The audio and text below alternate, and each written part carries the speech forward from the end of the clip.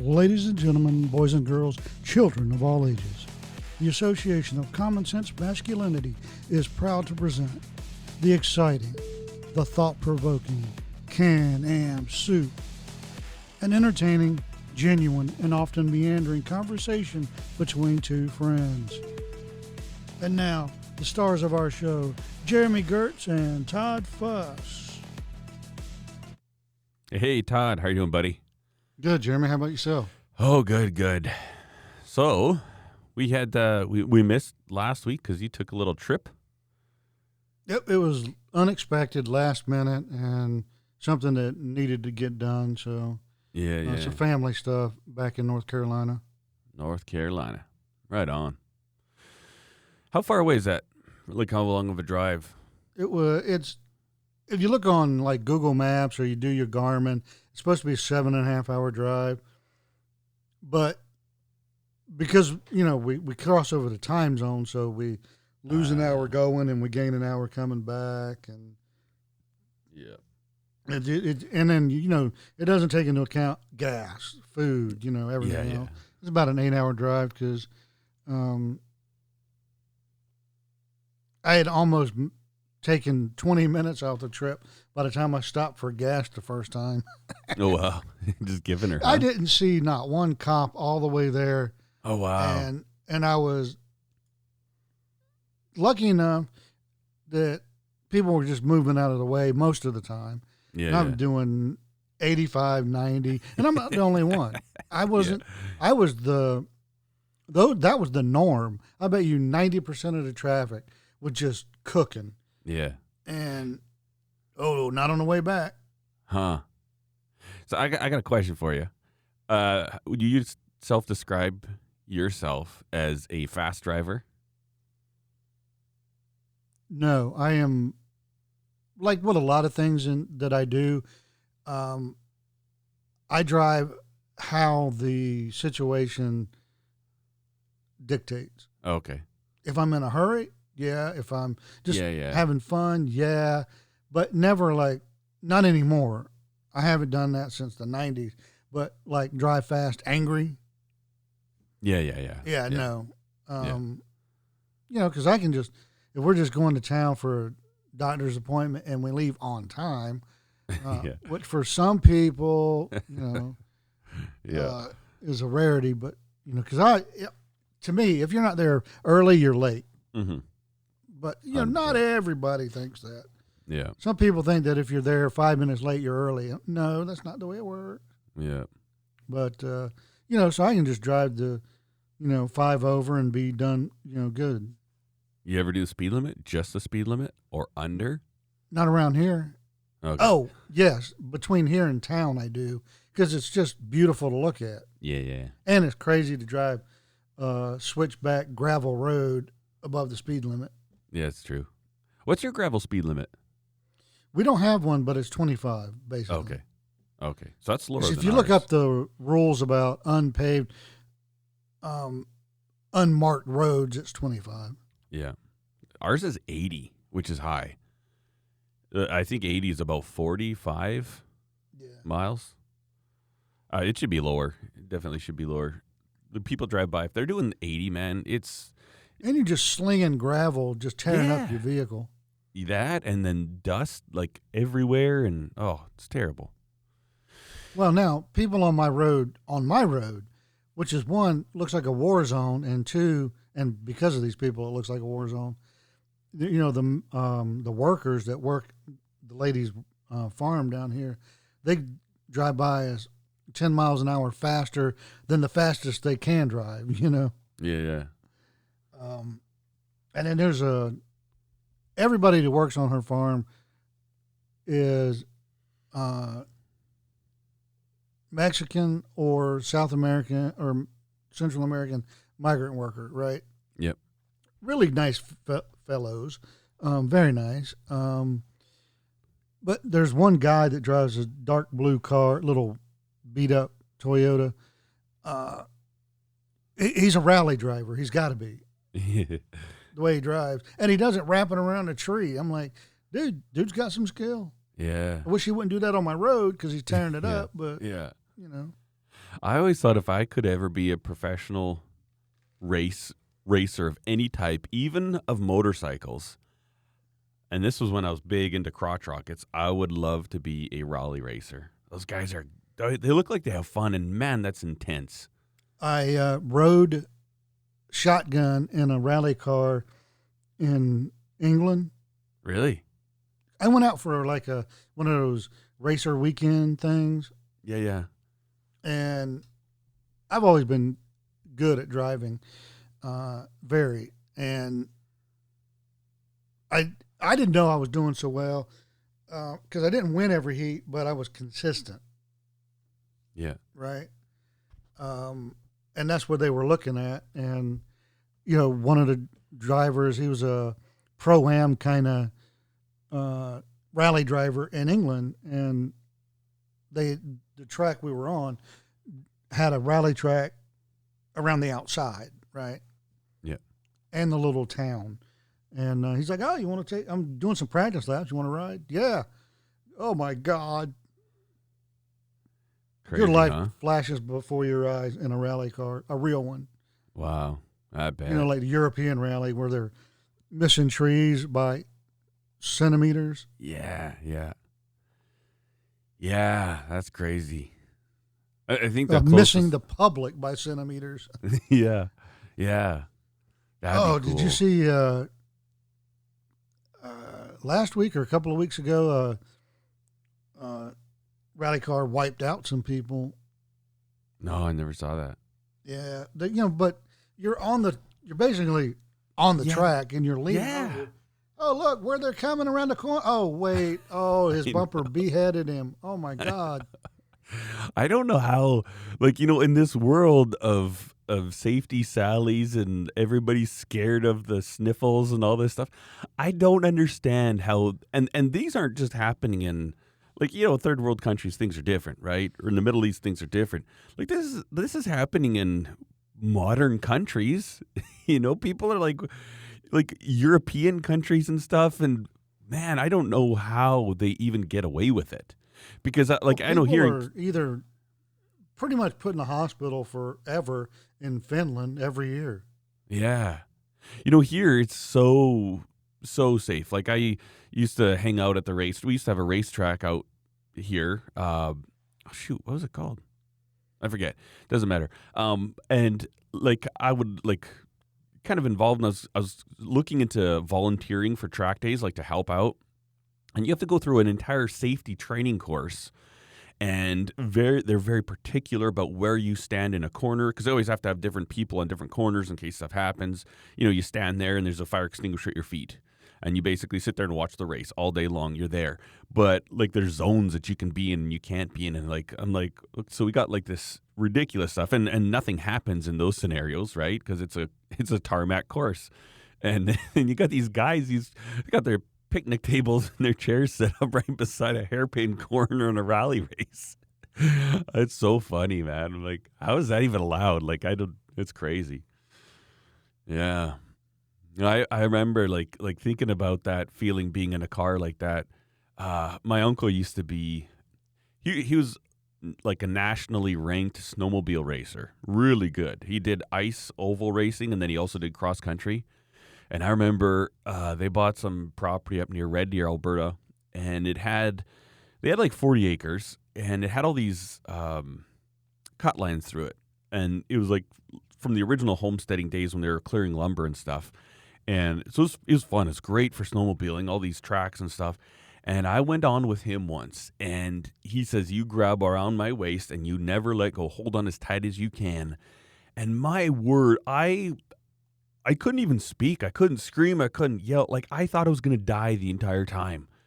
Just, woo! And so I could just imagine what it would be like to be in a rally car too. And then those rally car guys, they have a guy doing the directions and stuff too. That'd be the worst job because you're not in control. You know what I mean? Because it's always two guys racing, and that poor guy is or what if you drop the book? I don't know. Where are we going next? I don't know. Yeah, that's intense stuff. Do you ever watch motorcycle racing? MotoGP? Yeah. Valentino Rossi? Oh, yes. So he's retiring now. I think he's done now. He might be like officially done, but I've been a massive fan of his for years and years and years. Actually, his wife's pregnant now. He's having his first kid. I think he's like a year or two younger than me. But anyways, I remember like probably 10, 15 years ago when he really started coming up in MotoGP, back when it was all two strokes. He was doing some exhibition fundraiser thing, and basically they took all these guys and they put them in these rally courses, and it was just for a fundraiser, wasn't going fast, whatever. And he was really good at it, and he actually tried it. It turned into he got to try out for the World Rally Championships, and in one of the races he came in second place. And I remember they're talking about said there seems to be nothing this kid can't do, like whether it's motorbikes, like flat track, dirt bikes, rally cars. Like apparently he knows how to drive things. He's cool. He's a cool dude. I remember he used to always piss. He used to get in trouble all the time. Like after a race, he'd put on like a chicken suit and like run around the track. And you know when they're supposed to be on the podium or for the press conferences or whatever, post race, he'd actually just walk out and use one of the restrooms out in the track or something like that. And oh, he was cool. I liked Valentino Rossi. Yeah, I won't say here what he was doing, but I actually saw at a MotoGP race, had pit passes and everything, and he either won or was second in that race, and they were looking for him for the podium ceremony, and it was kind of early in his career, and he was celebrating. Yeah, yeah. That's someone special. Yeah. You know, he's crazy. Like, it's insane because his dad raced too, right? Like it was. I believe so. Yeah, it's kind of in his blood, but it was funny because he was so cocky, not in a mean way. Like when him and Max Biaggi were going at it, he was pretty rude to Max Biaggi. Like press conferences, they'd say, "So how did you feel about the race?" He goes, "At least I'm not slow like some people." And then he'd look at Max Biaggi, who came in second, and like just unreal. Like some of the stuff that he's done, it seems physically impossible. Like the way he'll come like move up through the pack and he'll win a race in the last lap doing a pass that's impossible. Like the motorcycle can't do that. And then I remember, so he was racing for Honda for years and years, and when everything went four-stroke, it was all Honda. And then Honda started getting big on themselves in the MotoGP realm, and so he quit Honda. And because I remember there's a comment at a championship saying, "Wow, it's pretty great to have Honda, you know, that Honda could win this." He goes, No. He goes, "Honda didn't do anything. I won the race." And people are like, "What do you mean?" He goes, No. He goes, "Okay." And so he quit Honda and went to Yamaha. And he said, people are mistaken that the Honda won the race. The bike didn't win the race. It's only the guy riding the bike. And he went next year and he won it with a Yamaha. Because apparently, you know, I mean, Honda's always been known, obviously for racing, but I remember, like, I used to get all the motorbike magazines and read the articles, and it's like Honda had this new technology, that an incredible team, their pit crew, and they were like really kind of dominant in that area. And then Valentino Rossi got pissed off. He said, No. You get this right. I win, not Honda. It's me. And so he went and switched brands, and now he's won again, you know. It's cool. Yeah, he's a cool dude. Yeah, I've the only actual like high level motorsports I've ever witnessed was in Southern California. We saw who's that? Nicky Hayden. You recognize that? Yeah, I saw him back when he was on the the American version of MotoGP Superbikes, AMA Superbike Series. I saw him racing when he was on a Honda RC51. That was fun, man. That's, you know, we were in the stands, and like, so we were freshly married, and Steph was with me down there in Southern California, and I was working. And so we went to this whole racing thing. She wasn't into it at all, but we had fun. And I remember sitting there, and it wasn't busy, and the bikes would come by, and it smelled like mechanical. You know what I mean? Like, it didn't smell like oil. It didn't smell like engines overheating, but you could smell the engines when they went by because they're running so like they're just revving the piss out of them. You know what I mean? It's just so intense. Oh, I loved it. It was so good. That was a lot of fun. Yeah, it's the back when you could build a bike or a car, race vehicle where the engine was one race. Yeah. And you got the most out of that engineering that was humanly possible for the most part, because you build it, you race it, you wear it out, you move on. Yeah. I mean, that's what world-class formula racing is supposed to be about. Yeah, not 100%. Budgets. Come on, people. You can set a budget, then let people go.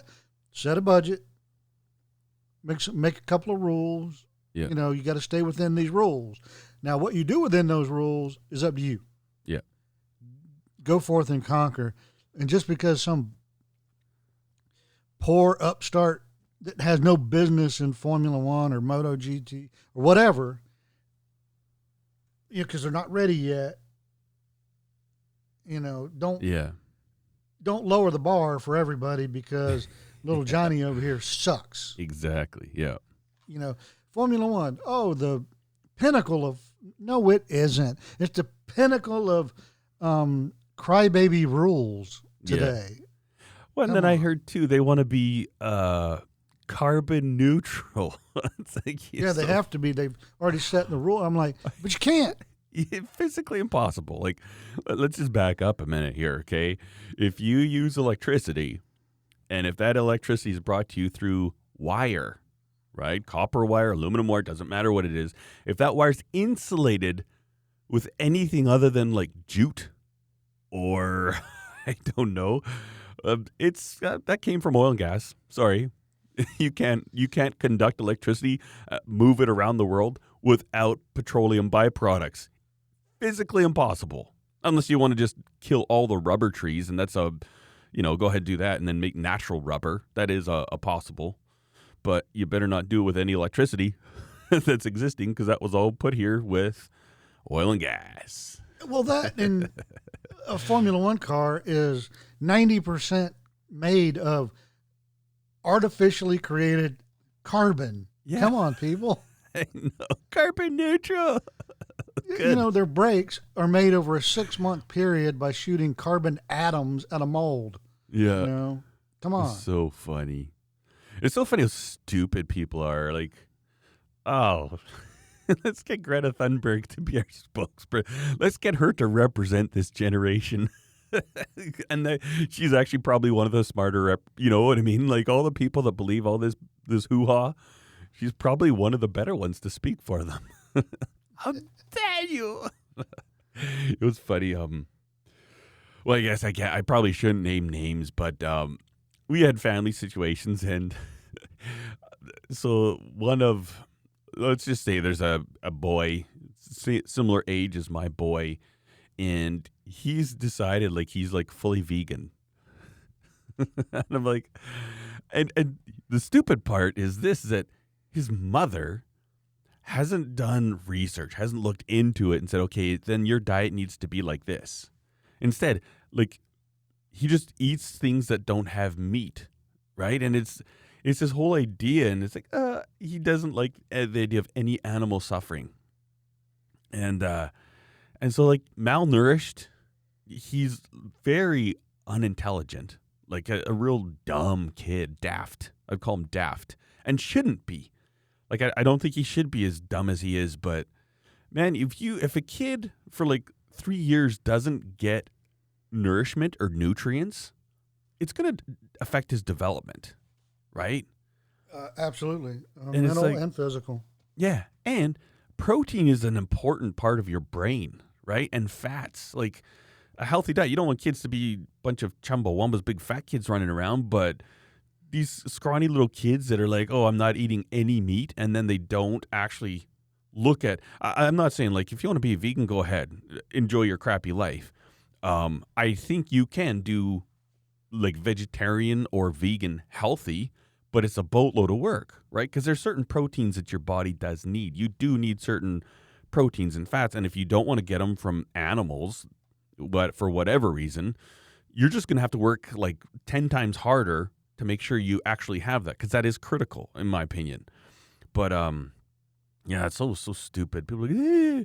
And this kid, he's like, and even so, like I guess I can't say too much because I don't want to name names here, but it's funny. All these little 10-year-olds that are woke. It's like, what? There's an alleged leading nutritional scientist, I guess you could say. Yeah. He's native from the country he's living in, okay? I won't even say what country he's from. And he's gotten some heat from, the cancel culture and the Karens and the vegans, because he's like,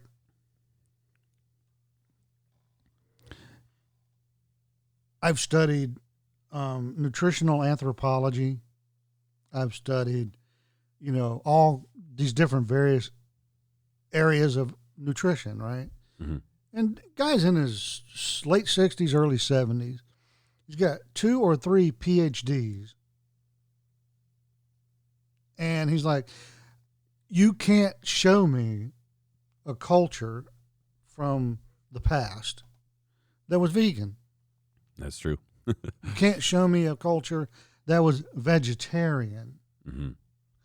What you can show me is you look back at the longest lived, healthiest societies, and they're not always the same thing, because one of the healthiest societies, died in their 30s and 40s, but from other reasons. Mm-hmm. And then some of the longest lived aren't necessarily the healthiest. What's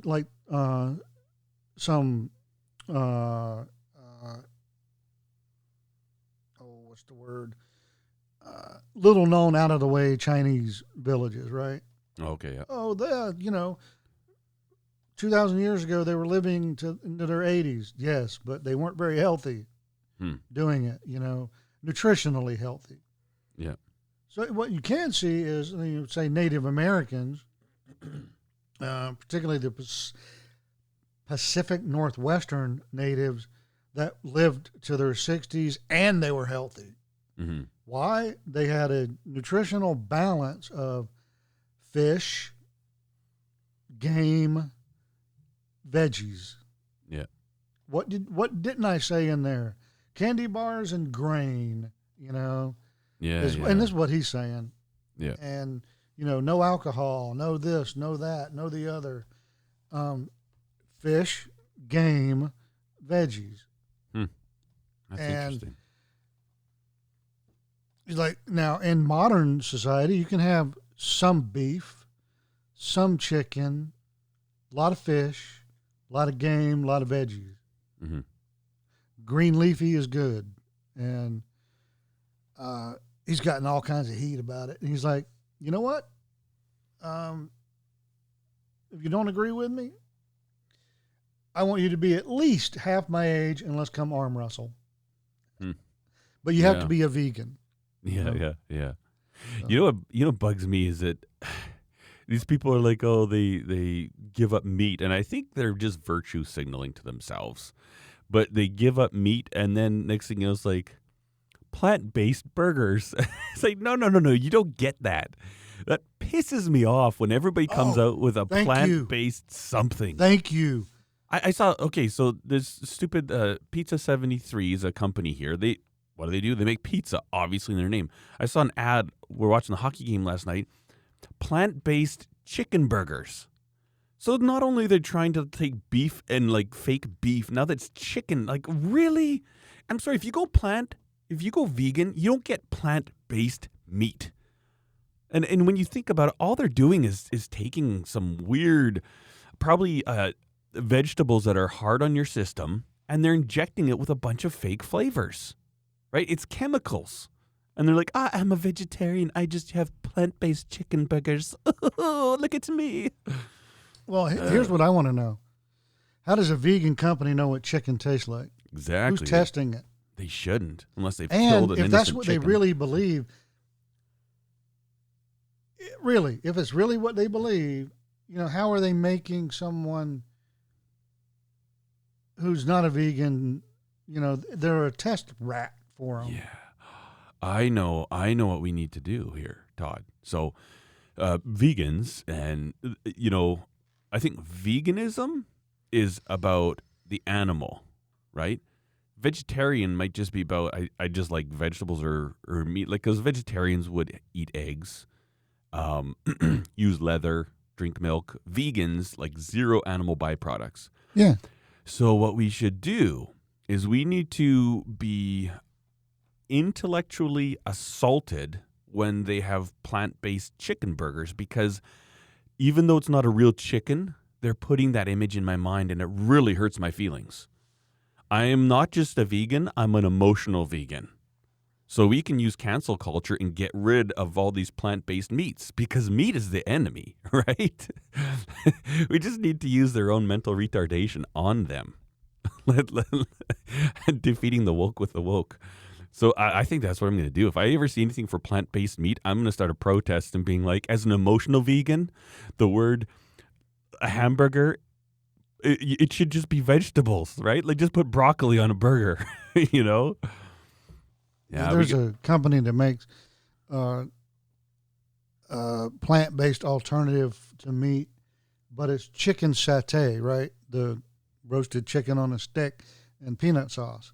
Okay. And it's the most disgusting thing ever. It tastes nothing like chicken. I'm like, who thinks this tastes like chicken? They're retarded. Yeah. And so have you ever had tofu? Yes. And I've had tofu in this, like a Thai soup. Yeah. I thought it was the most disgusting thing ever. I've had tofu as in 2 or 3 different other ways, just trying to give it its due because I like edamame, right? So I'm just trying to give it a chance. No, stop it. I've never had it, but I've got nothing against it because I'm like, yes, it's not masquerading as a meat. It's like it's tofu, and then so Steph isn't a huge hamburger fan. She loves beef. But part of the thing is like they never ever had beef in their family. It's always hamburger everything, and her mom's hamburgers are they're hideous. They're disgusting. I could understand how you wouldn't be a fan, but so we'll have burgers. We'll make our own burgers, and then Steph has these bean burgers, and they're really good. And they advertise them as no meat or whatever, but I have them for breakfast sometimes because it's like black beans, like kernels of corn. It's like got this Mexican kind of a flavor, and it's really good. And so you can put that on a grill, and I don't know what, it's probably like chemicals and sawdust that are a binder for it. But you put that and it's like, okay, I'm having a bean burger. Good.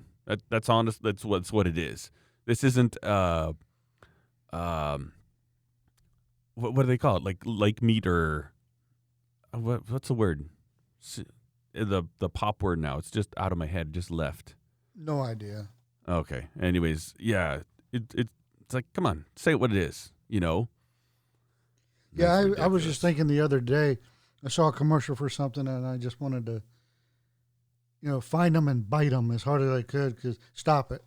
You don't get to say, here's a plant-based burger or plant-based chicken or plant-based steak or no, you make up something of your own. Yeah. Just like I can't stand this remaking movies with changing the color or gender or whatever of the original, the person who wrote the show, right? Yeah. You're just changing it. Why can't you create your own? I know. Can't you create your own African American? Well, I can't say that 'cause we have a international audience. So black. Can't you make your own black hero? Yeah. That stands on their own 2 feet instead of the next James Bond has to be a black woman? No, it's James Bond.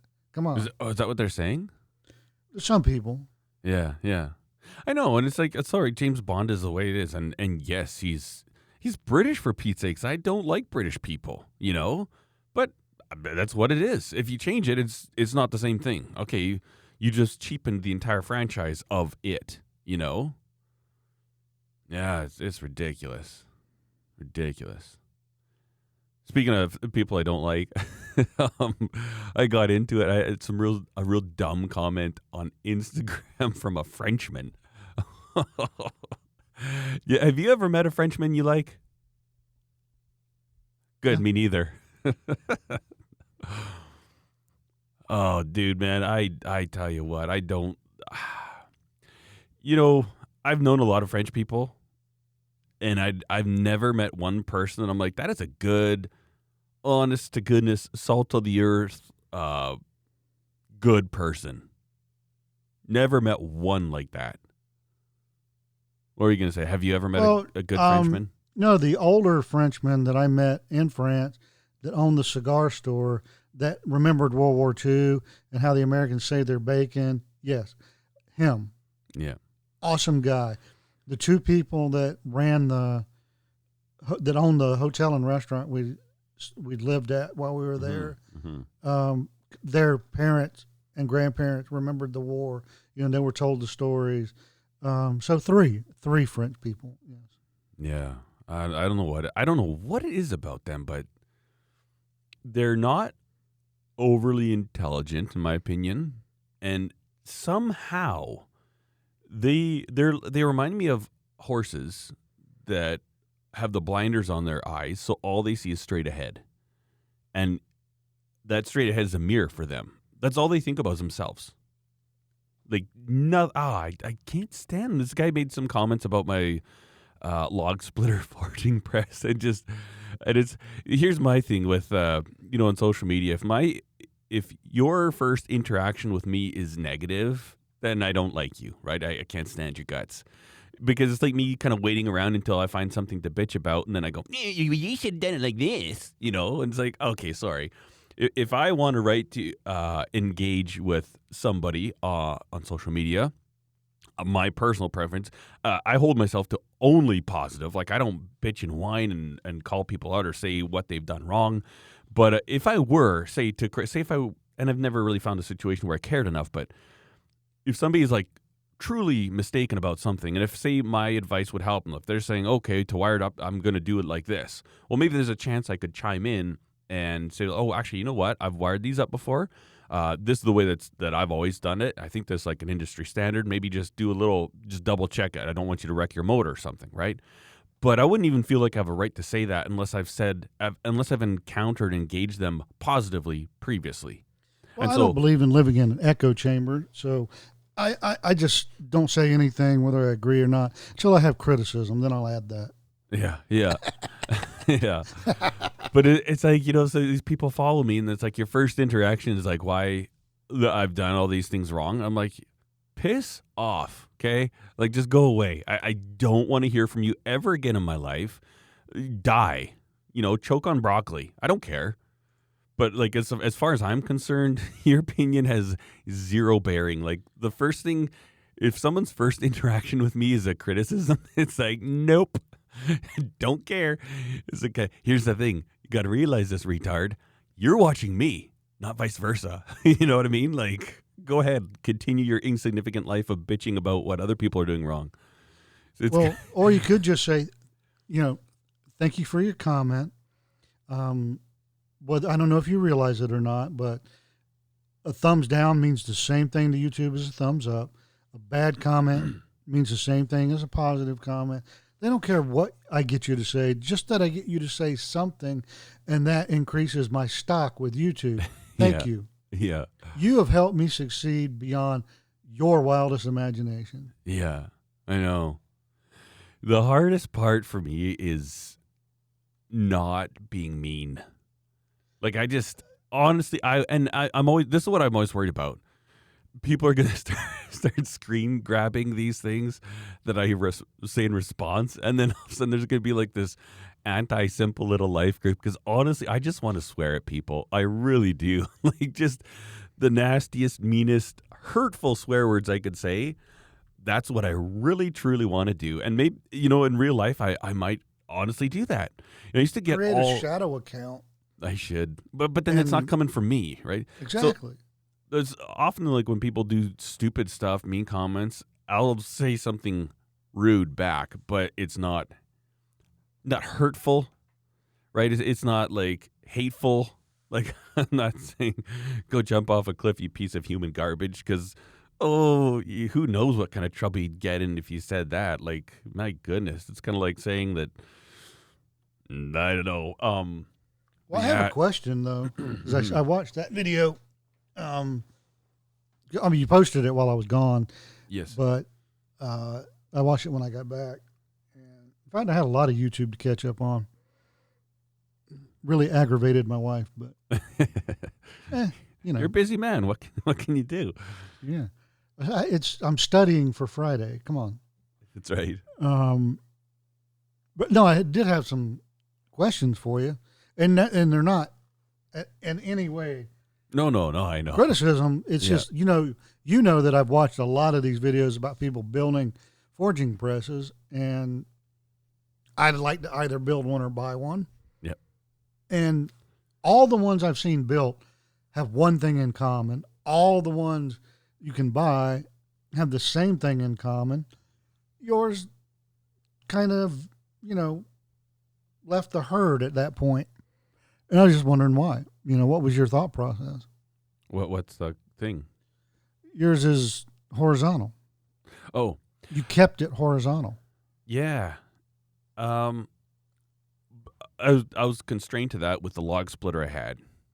Obviously, like, generally speaking, there's parts of a hydraulic circuit that don't care how they're mounted because it's fluid and it's always fluid.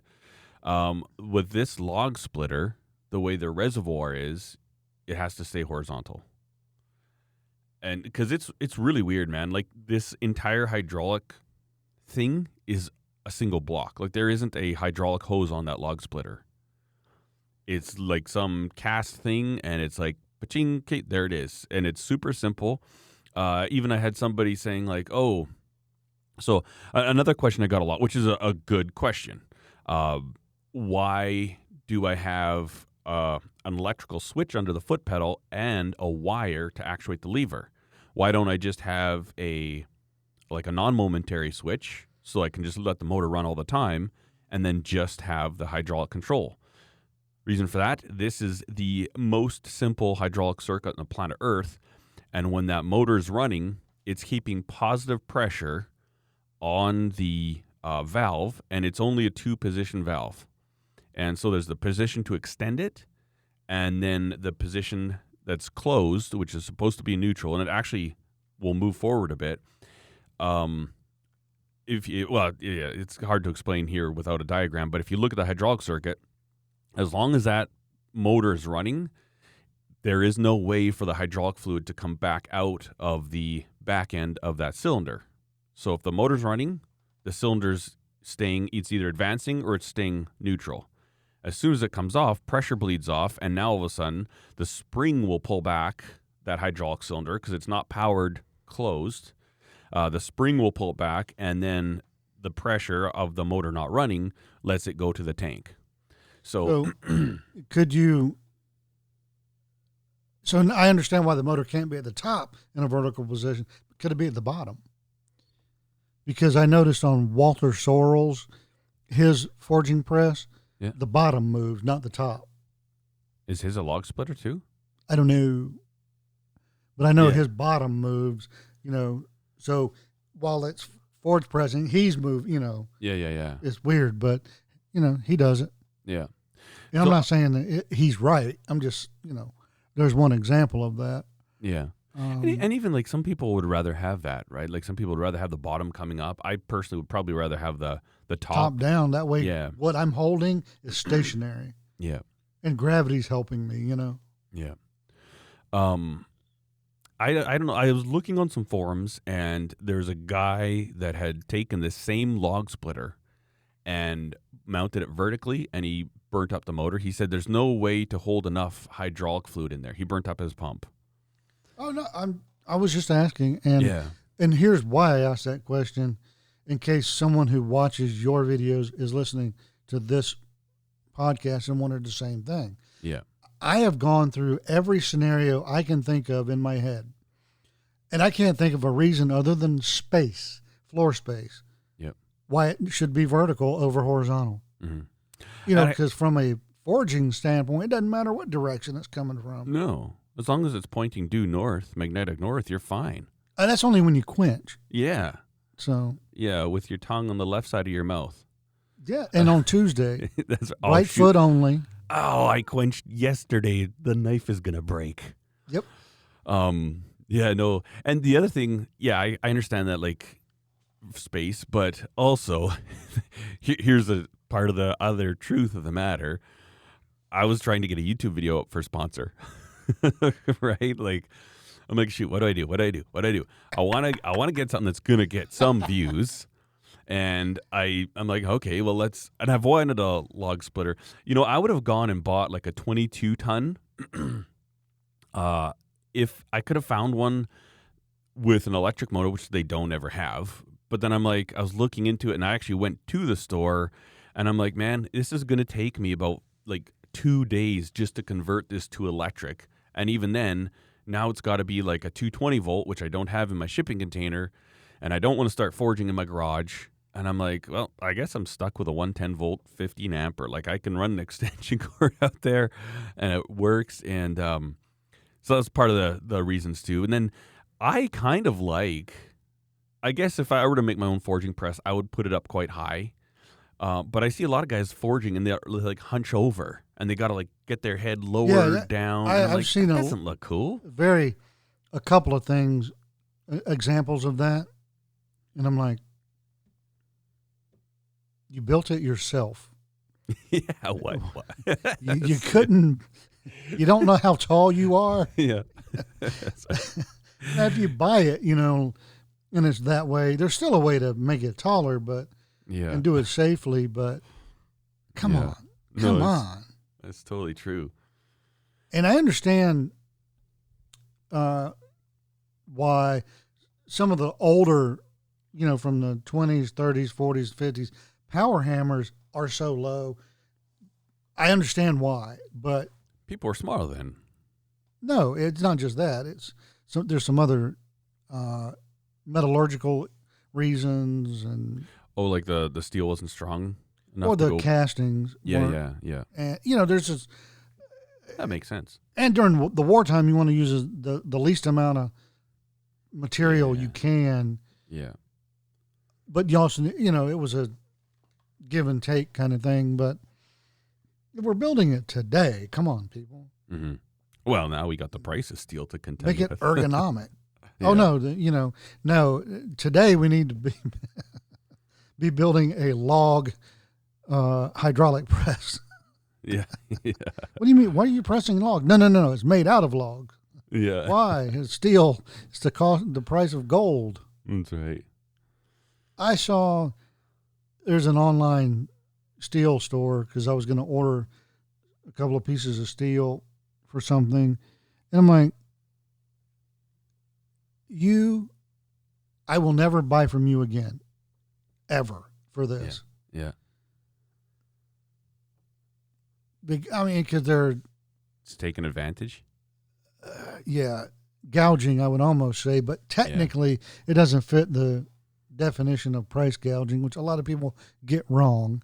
But they are taking advantage of the market by a factor of 3.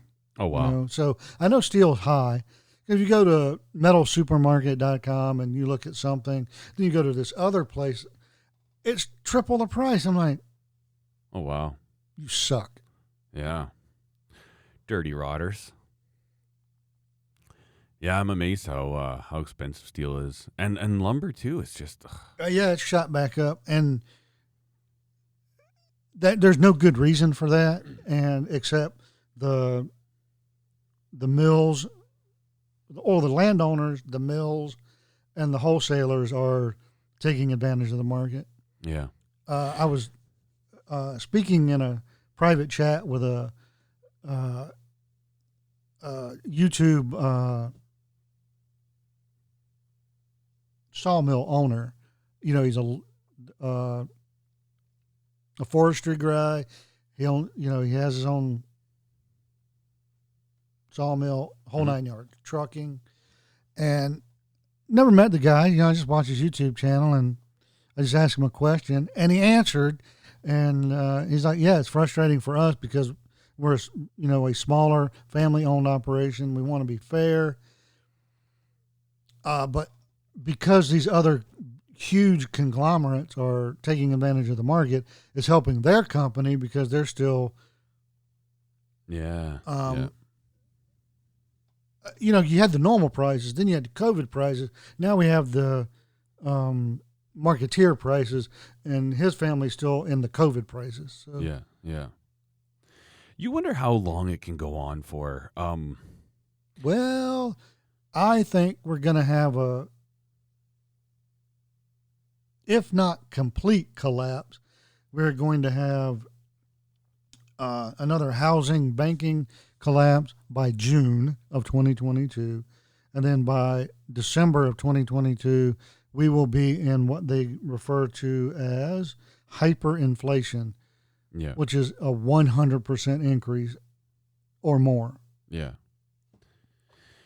Because when this whole stupid pandemic started, and they, shut everybody down, but basically just like hit the pause button. People are like, oh, and it's like, oh, good, we got stimulus checks. I'm like, what? Do you really think that's going to do tiddlywinks to what has been done? Like, so the effects of the actions that were taken by the governments of the people, those actions, they're starting to come around to the point where we could actually start to see them, right? Like the ripple. It's like, dude, it's going to be like in 2 to 5 years, you're going to all of a sudden be like, oh, man, things are bad. How do they get so bad? No, it's going to be less than that. Yeah. By June, it will have been 18 months of the really bad stuff. And I don't mean anything having to do with an election. I just mean the free money garbage. Because what those stimulus checks force people to do is the wrong thing. Yeah. Because a lot of people use the ongoing free unemployment, the stimulus checks, and everything else to quit work. Mm-hmm. 'Cause I don't know about anywhere else, but people around here were quitting work because they got paid more on unemployment. Yeah. Or so they thought. Well, during that time when they got a tax break that was, it was just a hold off. It wasn't free. So this coming tax season, they have to pay all that back, which they're not going to have. Yeah. That's what we had. We had CERB. Yeah. And come on, people. I know. And, when you were saying that people were stopped working, like the local Starbucks here during that time, like when things were closed down, everybody's scared, like Wuhan sniffles, we're all going to die for sure. And then when things kind of start opening up with restrictions, because that's safer, there's the local Starbucks here. They were only open 2 to 3 days a week because they couldn't get workers because everybody was at home on CERB. And I talked to somebody who was making minimum wage at a coffee shop. He said, I actually make more money not going to work. So I quit my job and I ride my bike all day long. Like goes cycling in the city. He goes here, goes to Banff. He says, I literally ride my mountain bike every single day and I make more money than when I was a barista. Oh, good job. The worst of it all did this. I'm quitting my job. I'm going on unemployment. I'm getting the stimulus check. And since I'm a renter, they can't evict me, so I'm going to quit paying my rent. Yeah. And when it's all over, I don't have to pay it back. Oh, I just have to start again. Makes me glad. And then I'll get evicted for not paying my rent, and then I'll have to find a new apartment. But so what? Yeah. Glad I never thought about that. I'm glad I don't have any rental property anymore because I could totally see that. There's like, okay, so now the landlord's sitting there, it's not right. It's not right. The more this goes on, Todd, the more I realize. Saw something. What's that? And I'm just going to put this out there. I don't know anything about the situation other than what I read online on a news article. So, I don't know. I'm just inserting my imagination into the story. Okay. There's a guy. He owned an apartment building. Small, like a 16-plex, right? So he had 30 apartments, right? Whatever. And almost all of them, but I think 1 or 2 quit paying rent during COVID. Oh, wow.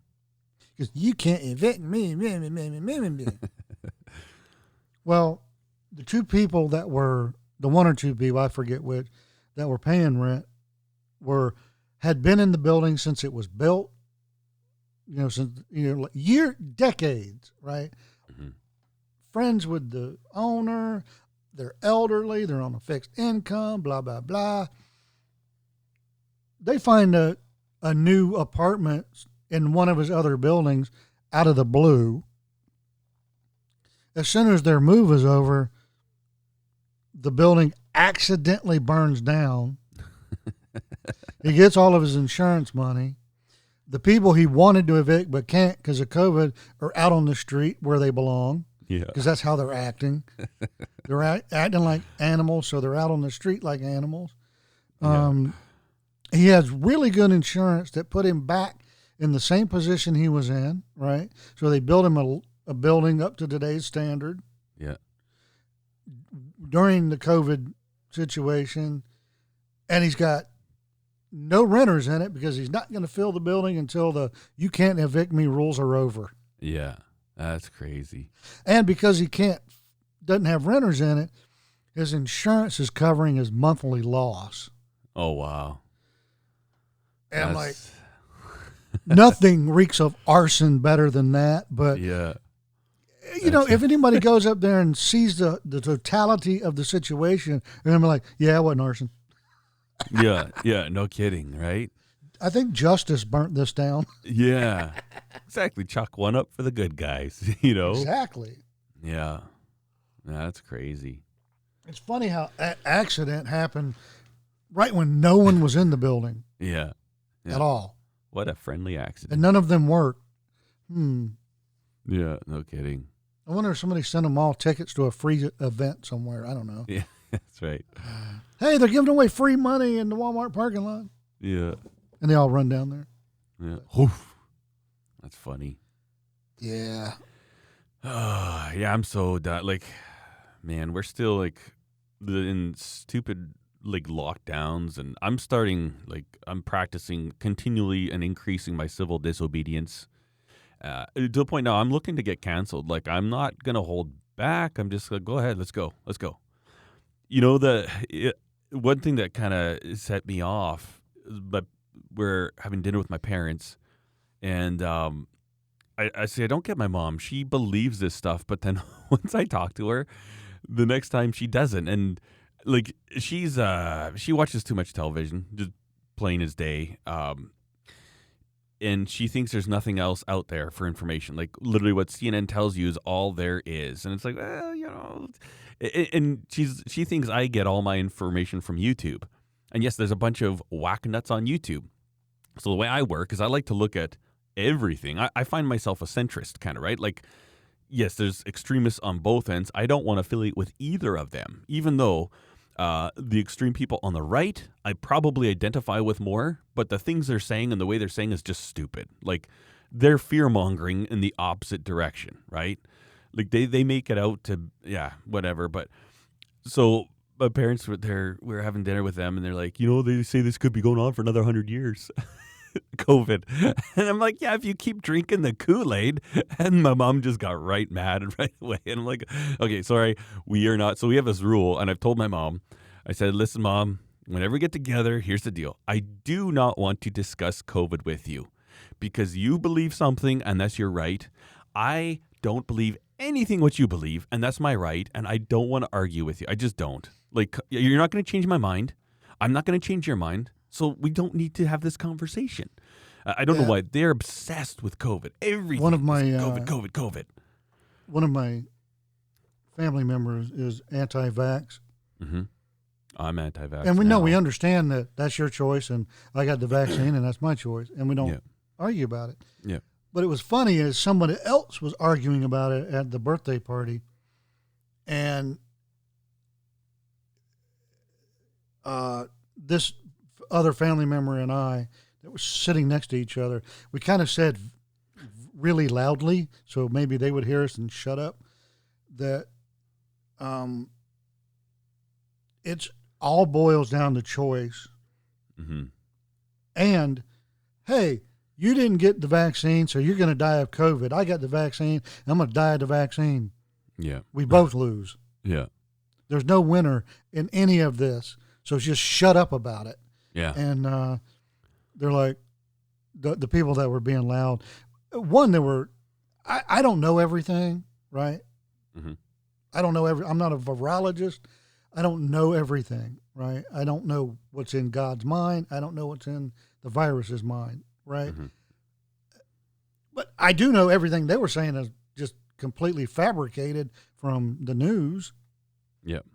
You know, a little bit from CNN, a little bit from Fox, a little bit from MSNBC, and they all put it together in their retarded little brain and spew it back out. And I'm like, ugh. Yeah, I know. Oh, but I'm going to say this, and then let's be done with COVID for the week. Did you hear about Dr. Fauci and his opinion on dogs? No. Okay, and you can Google this. Just Fauci dog videos. And we're talking about hunting dogs.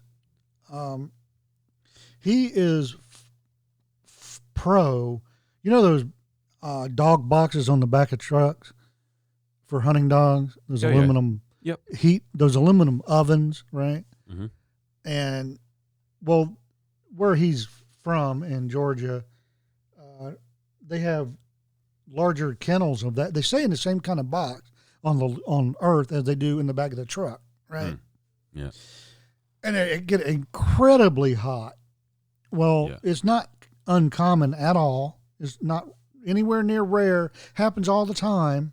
It happens so often they factor it in to the number of dogs they need as replacements. That these big flies get in the box. They eat chunks of the dog's face. Really? Well, you can't hear the dog in pain because, oh, by the way, he's also for cutting their vocal cords so they can't make noise. So now they're in there getting their face eaten by flies, and you can't hear them crying in pain because you want them to, they're hunting dogs to have no vocal cord so they don't scare the animal with their voice. They have to rush up on the animal to flush it out. So he is pro that? Pro that. All of that. Oh, yeah, that's all part of just the hunting experience or the keeping dogs experience. Huh. No, that's cruelty, you jackass. Yeah. Well, that's crazy. Yeah, so, and I've known since I worked in the government that Dr. Fauci is nothing but an administrator. That's all he's been for decades. Yeah. He might have a degree in virology. He might, and he does, but he hasn't done it in so many years. It's, Yeah. He only wears a white coat because of his title. Okay, people? He's an administrator. He's the head of an agency. He deals in budget and HR problems. Yeah. That's it. And PR, you know? Yeah, he spends most of his days either in meetings with his bosses in the administration to find out what they want him to do, and he's briefing on what he has been doing. Then he comes back and has to have more meetings to tell his agency what the bosses want them to do, and then find out what they've been doing for his next meeting with the bosses. Yeah. That's it. Oh, yeah. It's so funny, like, because so did you see that thing? I mean, he got caught that, yes, he's been working in the Wuhan laboratory doing tests with these viruses, and he said, well, listen, and you can see the videos of him actually saying this, like, we wouldn't want to run these tests like in Manhattan now, would we? He said, we don't want to do this in America in case it actually got out. And it's like, so then right there he's saying that Chinese life is worth less than American life, which is not true. Americans, yeah. Yeah. But then he's also kind of like mentally retarded because like, just wait until they get airplanes in and out of China and wait till people and start doing trade and business happens and there's flights to and from, right?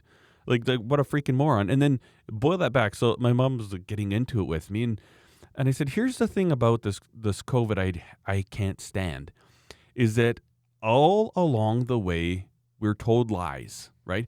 You used to think it was bat soup. And I said to you right when it started, this is not bat soup, Mom. This is way bigger than that. No, it's bat soup. I said, do you agree that it's not bat soup now? Yes. Okay. So it was actually a virus created by man. It wasn't bat soup. Okay, so that was a lie. Every time we turn around, there's another lie. I said, here's the thing, Mom. If you try and convince me of something and you told me 30 lies in a row, there's going to come a point where it doesn't matter if you start telling me truth again, I will not believe what you say. And I will not believe any of it. I said, honestly, to tell you the truth of the matter, this whole pandemic is a plandemic. It's a bunch of bullshit. None of this is bad. It might be a flu. Yes, it's a virus. I agree. But, thank you to the thousands of frontline workers who are clearing out tens of thousands of bodies from the streets every day. Come on. And then my mom's like, yeah, but what if all the emergency rooms are full and I have a heart attack? I'm like, they're not full. They're telling you they're full. They're lying to you.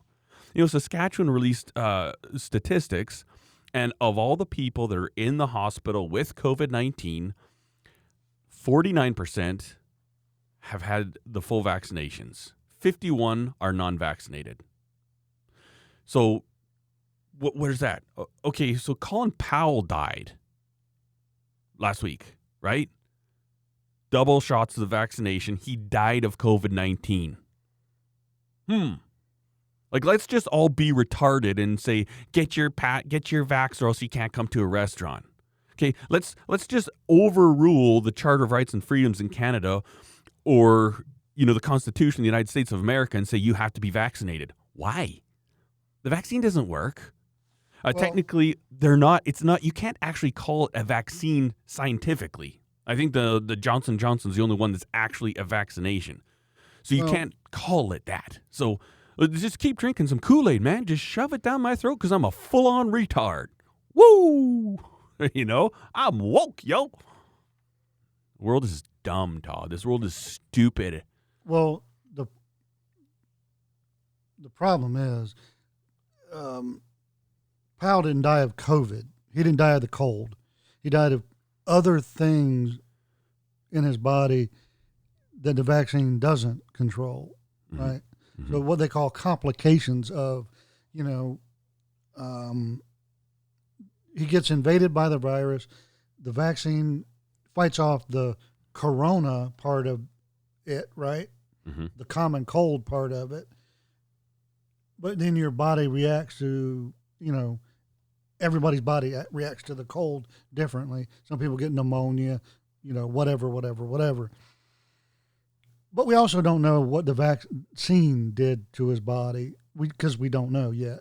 Yeah. We don't know what other comorbidity factors Powell had, other than being an old curmudgeon, an entitled curmudgeon at that. Mm-hmm. I'm not the biggest Colin Powell fan, people. I used to love him, but when he was broke down on the highway, on his way to the VA hospital in Washington, D.C., and a veteran, right, stopped to help him change his tire that he had a missing limb, okay? And he helped Colin Powell change. Oh, well, wait. No, he didn't help him. He changed it for him because Powell said he was too good to get out and get his shoes dirty. It was his tire. Yeah. And a guy with 3 limbs helped him. Okay, you worked up now, Todd. It's good. I can't stand this entitlement BS. I just can't. Yeah. The day you retire, you're not General Powell anymore. The day you get kicked out of the office, you're not Secretary Powell anymore. You're Colin. Yeah. Or Colin, whatever. Yeah. Yeah, I like Colin better. All right. It's I-N, so it's Colin. Whatever. So, but he pronounced it Colin. Yeah. Yep. I wouldn't even call you Mr. Powell. We put our shoes on the same way. I'm retired. You're retired. If you were still active duty, you'd be General Powell. Yeah. That's funny. But when you didn't get out of your own car to help a 3-limbed veteran change your tire, suck it. Yeah. Sorry. Yeah. There is more to that story, but I about a week and a half or 2 weeks later, after that situation made the news, Powell was back on his way to the same VA hospital came upon another veteran, broke down on the same highway, not in the same place, but in the same highway, and just took a picture of it on his drive by. He didn't even stop to see if the guy needed help or the girl, whatever it was. You scumbag. You don't even know how to pay it forward. Yeah. Well, yeah, for sure. And that's not surprising. If he's not willing to actually do something for himself, why would he ever even think about doing something for someone else? It's not going to happen. You know, if you stop and you're like, hey, I got some connections because I'm Colin Powell, I'll get a tow truck out here immediately, right? Yeah. That's one thing. Mm-hmm. But if you just take a picture of somebody broke down and put it on social media, you're just making fun of the person. Yeah. How do I know that? Because I do it. But I admit I'm an a-hole. I admit it. Yeah. Oh, by the way, I would do both. You know, in all honesty, I would stop, I would help, I would get them help if they needed it. Yeah. And I'd also make fun of them. Yeah. So there. Yeah. Oh, you know why your tire blew? Yeah, I ran over a nail.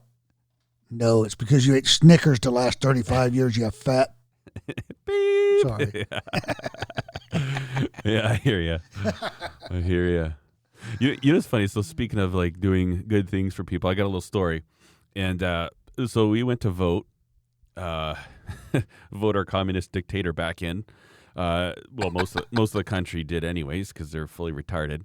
And yes, I'm talking to you, Eastern Canada. I think you're dumb. And that's that. So while I was there, corrupt retards. Yeah, they're the worst kind of retards. So while we're there, like there's a confusion with my postal code. It was wrong on my thing. It's funny because it gets to my mailbox, my card and Steph's card. Hers is correct, mine's incorrect, and we just got this brilliantly, intellectual government that sorts everything out. So I got to go to a line first to get my address corrected, and then I can go vote. So Steph went and voted, and she was done before me, and we got there at the right time. Like, apparently before we were there, it was like an hour line up, and then afterwards it was busy all day long, but we literally walked right up to the little booth. And so while Steph was waiting, she was talking to one of the ladies that was going to call her volunteer, but she's not. She gets paid. And she said, she's like, how's your day going? Steph was asking her. And she goes, oh, it's good. It was a good day, but somebody stole my bike overnight, so I had to walk here, and I was planning on leaving, at 6 to be here for 6:30, but it took me like an extra 10 minutes because I had to walk. And so I was like, I don't know. Yeah. Sometimes you have this thing on your heart, and it's like, I should help this person, And so this was like 9 o'clock in the morning. We went to vote, and I was like, you know what? This poor lady, she's living in the women's shelter. And I was like, I should, I've got bins full of bicycle parts. I've got frames. And I was like, And so I thought, what? I'm going to build her a bike today. I'm just going to do it. And so I went home, and it did take me long, right? I mean, like 2 hours, I can build a bike up from scratch at the most. And I even had these bars that I had bought probably 2-3 weeks earlier. They weren't expensive bars, but they were hard to come by. I think I paid like $25 for these bars, and I put them on a couple different bikes. I was waiting for the right bike, and I thought, these would be perfect for this bike for her. I'm like, but these are like, I've wanted bars like this for you. I thought, no, I'm going to give them to her. Done. And so I built this whole bike and actually made a YouTube video about it. But then I thought, I don't want, this is stupid. Like, look at me being Mr. Charitable. Anyways, the point of this story isn't that I'm a good guy, because I'm not. Like, I am not, and I don't want to be. I don't want to. I'm a good man, but I'm not a nice guy. Anyways, I went, and at the end of the day, I brought her this bike, and she's so grateful, right? Oh, and then she insisted, and I didn't want to give it to her. She insisted on getting my phone number. I was like, no, it doesn't matter. It doesn't matter. No, I've got a friend who has lots of frames. Maybe he could give them to you. I said, no. And so finally I gave her my phone number. Anyways, she's been calling me for like 2-3 weeks, and I'm not answering the phone because I don't answer the phone. Like, don't phone me unless I know who you are and it shows up on the number. You're not going to talk to me. Anyways, I didn't answer. Hey, this is what's her name? Just if you could call me back when you get a minute, that'd be great. And anyways, so she called for like 2 weeks, and I kind of felt bad because I'm like, she's in a rough spot, right? Like, she's living in the women's shelter. and I don't want to be like that guy. He's like, okay, so I've got a house, I've got a car. I'll give you a bicycle, but other than that, you can't phone me. You can't associate with. So I kind of was feeling weird about that. And I'm like, but I don't know. Anyway, she finally left this one long message. Wow, that was a real nice bike you gave me. And I did some research on the internet and I didn't know. And it was, it was I forget the frame, but it was a good, like I could have gotten, if I built that bike up, I could get $300-$400 for it locally, right? But wow. Now I've got some real sad news. That bike was stolen and blah, blah, blah. And she's calling me from the women's shelter phone. She goes, and my phone's turned off until the 27th. I'll call you back then. But, I sure would like another bike. And if there's any way you could help me out. And I would also like to go to the police. Do you happen to have the serial number of that bike? Because I would love to file a report about it. And then she left this whole message. Like probably a 10-minute long message. And, I had it locked up, but it wasn't a real good bike lock. And she's using her voice ups and downs like this. I'm like, okay, you're like selling snake oil or pigs or something here. And so maybe, after you build me a new bike, you could teach me all about bicycle security so it doesn't get stolen again. But God bless you. I sure love that bike. But if you could give me a chance to have another bike, just call me back whenever you can. Thanks. And I'm like, And it was so weird because the day when I was driving the bike in, we finished supper and driving it in, I thought, you know what? I don't know if this is legit. I think I was like, I think I might be being taken for here. But then I thought, you know what? As far as this whole situation, it's not about her. And this sounds terrible, but it's about me, right? It's about me being like, am I willing to help somebody out in need? And I feel like that was God teaching me a lesson. And when I gave it to her, I was like, this is bogus. She's going to sell this thing or whatever. She doesn't care. And I left and I walked away. It's like, I feel like I've been taken advantage of. And then this phone call comes. I'm like, yes, I have been. But it's interesting because, like I would do it again. And I think the right thing in that situation was me to help her out. And in this situation, the wrong thing would be me to give her another bike. It's just kind of funny, like willingness to help, but at the same time, it's like, yeah, now I don't feel bad for you. Yes, it's tragic. And she's one of these people that looks like she, been, well, I'm not going to say that because it's rude, but she's had a rough life. You could tell she's had a lot of fun with a lot of people, and a lot of people have had a lot of fun with her. Just looks like, she looks like a crack whore, and that's a polite way to say it. But, yeah, it's interesting. Just you thinking about whether you're willing to help people out or not, or people are too good. And I helped her out, but I will never help her out again because she's a user, But that's the moral of the story. Be willing to help people out, but not everybody that needs help should get your help.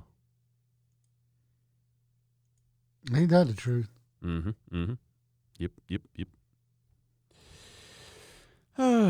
So you know what they're saying here? They're saying here we might get snow today. That sucks. What? Yeah. Oh, wait, you're in Canada. Never mind. That's right, Kanakistan or Venezuela. Yeah. Oh. Canada. Ancient Canada. It's an ancient Eskimo word for it can snow any day. That's right. Just like I tell people, welder is actually... No. It can snow any day, eh? That's right, eh? Oh, speaking of that, I'm going to be on a podcast on Thursday. Have you ever heard the podcast Forge Side Chats? Probably not. They're kind of funny. It was like they sent me an email and I just ignored it. And then they reached out on Instagram and I was sick and tired of having, like, sometimes my message box on Instagram, I'll have like 30 unread messages and then I'll just be like, I'll ignore it for a while. And I'm like, okay, right now I'm just going to clean these up and respond to everybody. And so they asked if I would be on their podcast. And so it's, they focus on blacksmiths and bladesmiths or knife makers, depending on how sensitive you are around the word bladesmiths, and with a focus on Canadian makers. And it's kind of funny. They kind of go a little overboard on the Canadian stuff, like, hey, hoser. It's pretty funny. But it's funny because I said yes, and then I thought, oh, what if I hate their show? Like, what if I can't stand their podcast, or if it's like not something I want to be associated with? So I'm like, oh, shoot. And so I went and I listened to them. I'm like, hey, I actually like it. It's actually a good podcast. Like, I really enjoy listening to it. So I'm like, phew. Because I already said, yeah, for sure. We had the date. So, like, on Thursday evening, I'm recording that with them. And I'm like, oh, this might be bad. And I was like, I'm just going to listen to it. And if it sucks, I'll just be like, sorry, I listened to your podcast and I did not want to be a part of that. So I'm going to have to just man up and say that to them. But I'm glad I'm not. So, but yeah, they're like, hey, how's it going, hoser, eh? Who, I know it's this Forge Side Chat, but who, are there any notable names involved other than you? Oh, yeah. Yeah. So the first one I listened to, something Mike Jones, Knife and Tool. Have you heard of him? No, but I mean, are the hosts anybody of note? I don't think so. Well, that's weird. They do, not that I know of. Like, they do a great job on their show. They're blacksmiths and stuff, but I don't think any of them, like, their social media following isn't, they're not, like, big on social media or anything like that. But they have some pretty good guests. Some guy, like, a lot of the guests I know of. I'm like, oh, okay, yeah. Like, Ethan, what's his name? Forget his last name. He studied under Alex. He was the one who made all of Alex Steele's hammers. Yeah. Yeah, he lives like, I don't know, 2 hours from me. He was on one of theirs, and then more free labor for Alex. Oh wait, no.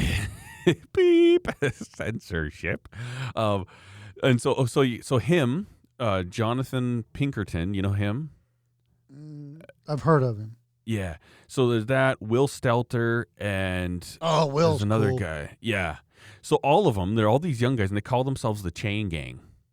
And one other guy from the Chain Gang, I think he lives in Tennessee. But he was on with Ethan Hardy. That's who makes Alex stuff. Who was making Alex stuff? So him and Ethan Hardy were on together.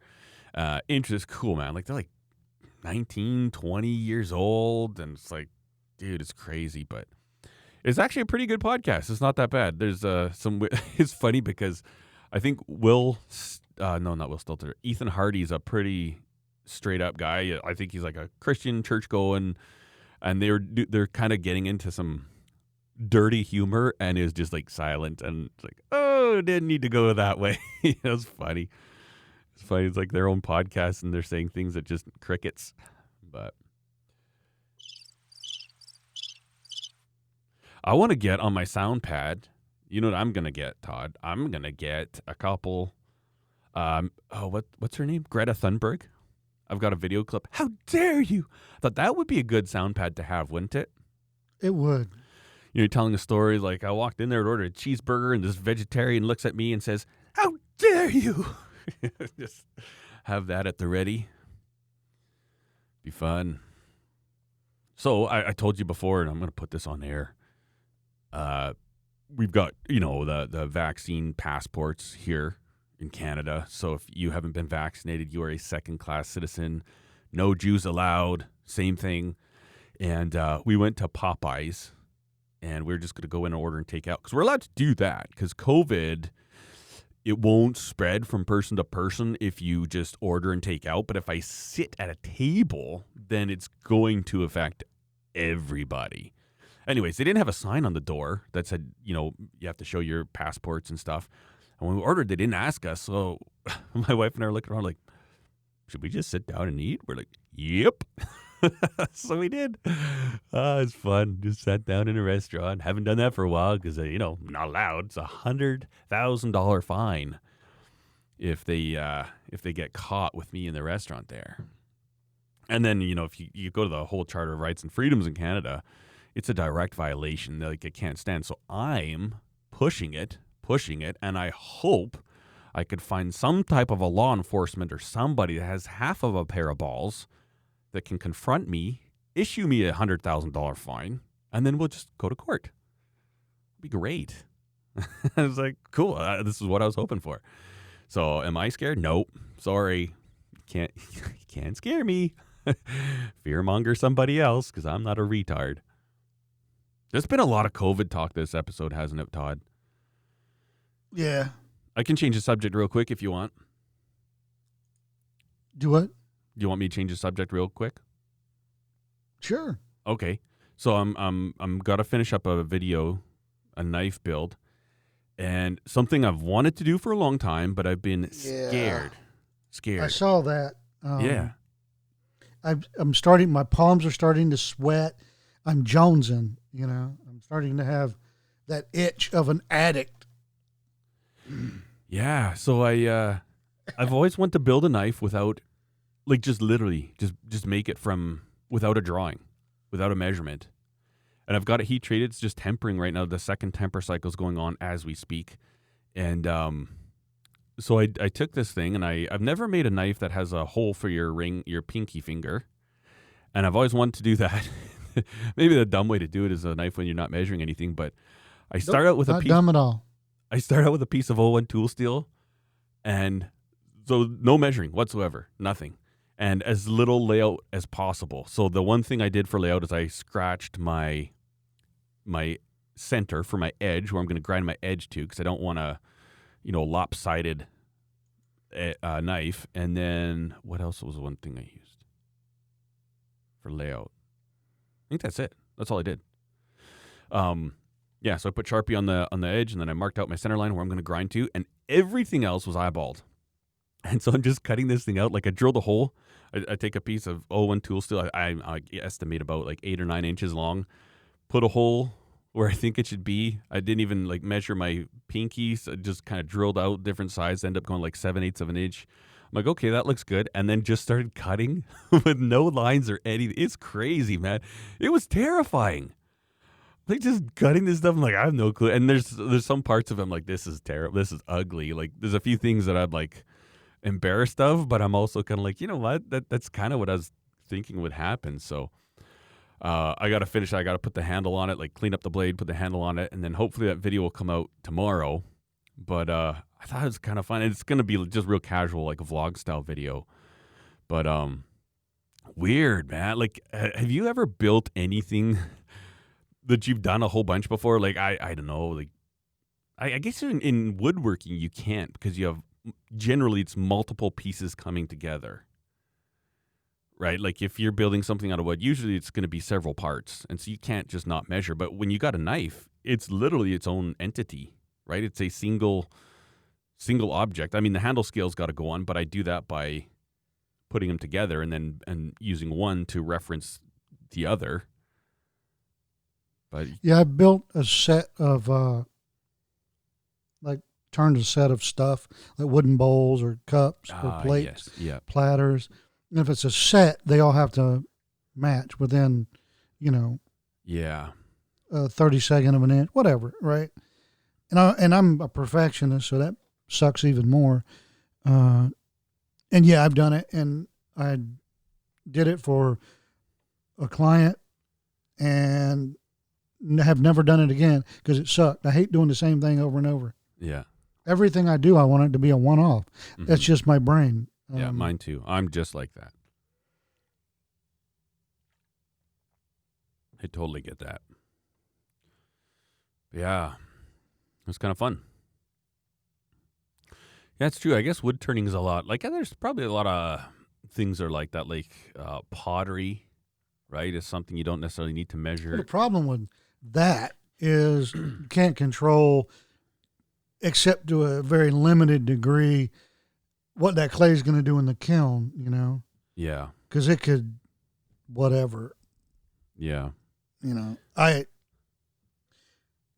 have a coffee cup I bought from a Swedish pottery artist. Yep. Up in New York, and talk about a nasty woman smelling. Ugh. She was very attractive, but I don't think she's bathed her life. And, a lot of European women stink. I mean, it was gross. And I'm like, because you're like, hey, here's a cutie. Let me go see. Oh, geez, man. Oh. Where's the body at? God. Something's decomposing. I mean, it was that bad. And I'm not trying to be over dramatic. It was, I've smelled dead bodies. She smelled worse. And I don't, anyway, she was talking about the cup I made. It's her own design.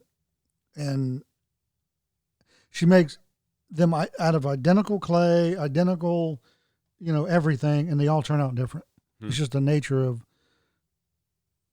clay, pottery, I guess. But you ever do any clay throwing?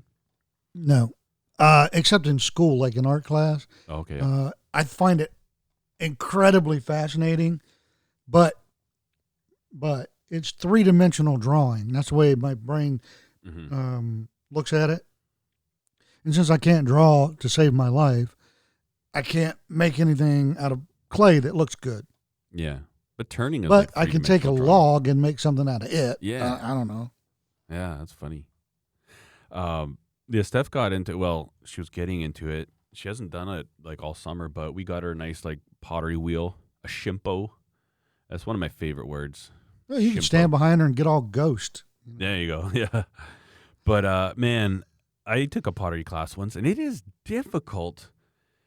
Like it looks so easy, but it is one of these things that I don't know, man. I see people do them like, oh yeah, I can do that. And you put your hands on the clay and it's like, holy crap, this is terrible. An incredible amount of finesse involved. Yes. Because you get right up to the end and then that thing just starts flapping around and you ruin it and you're like, I just spent 2 days on that.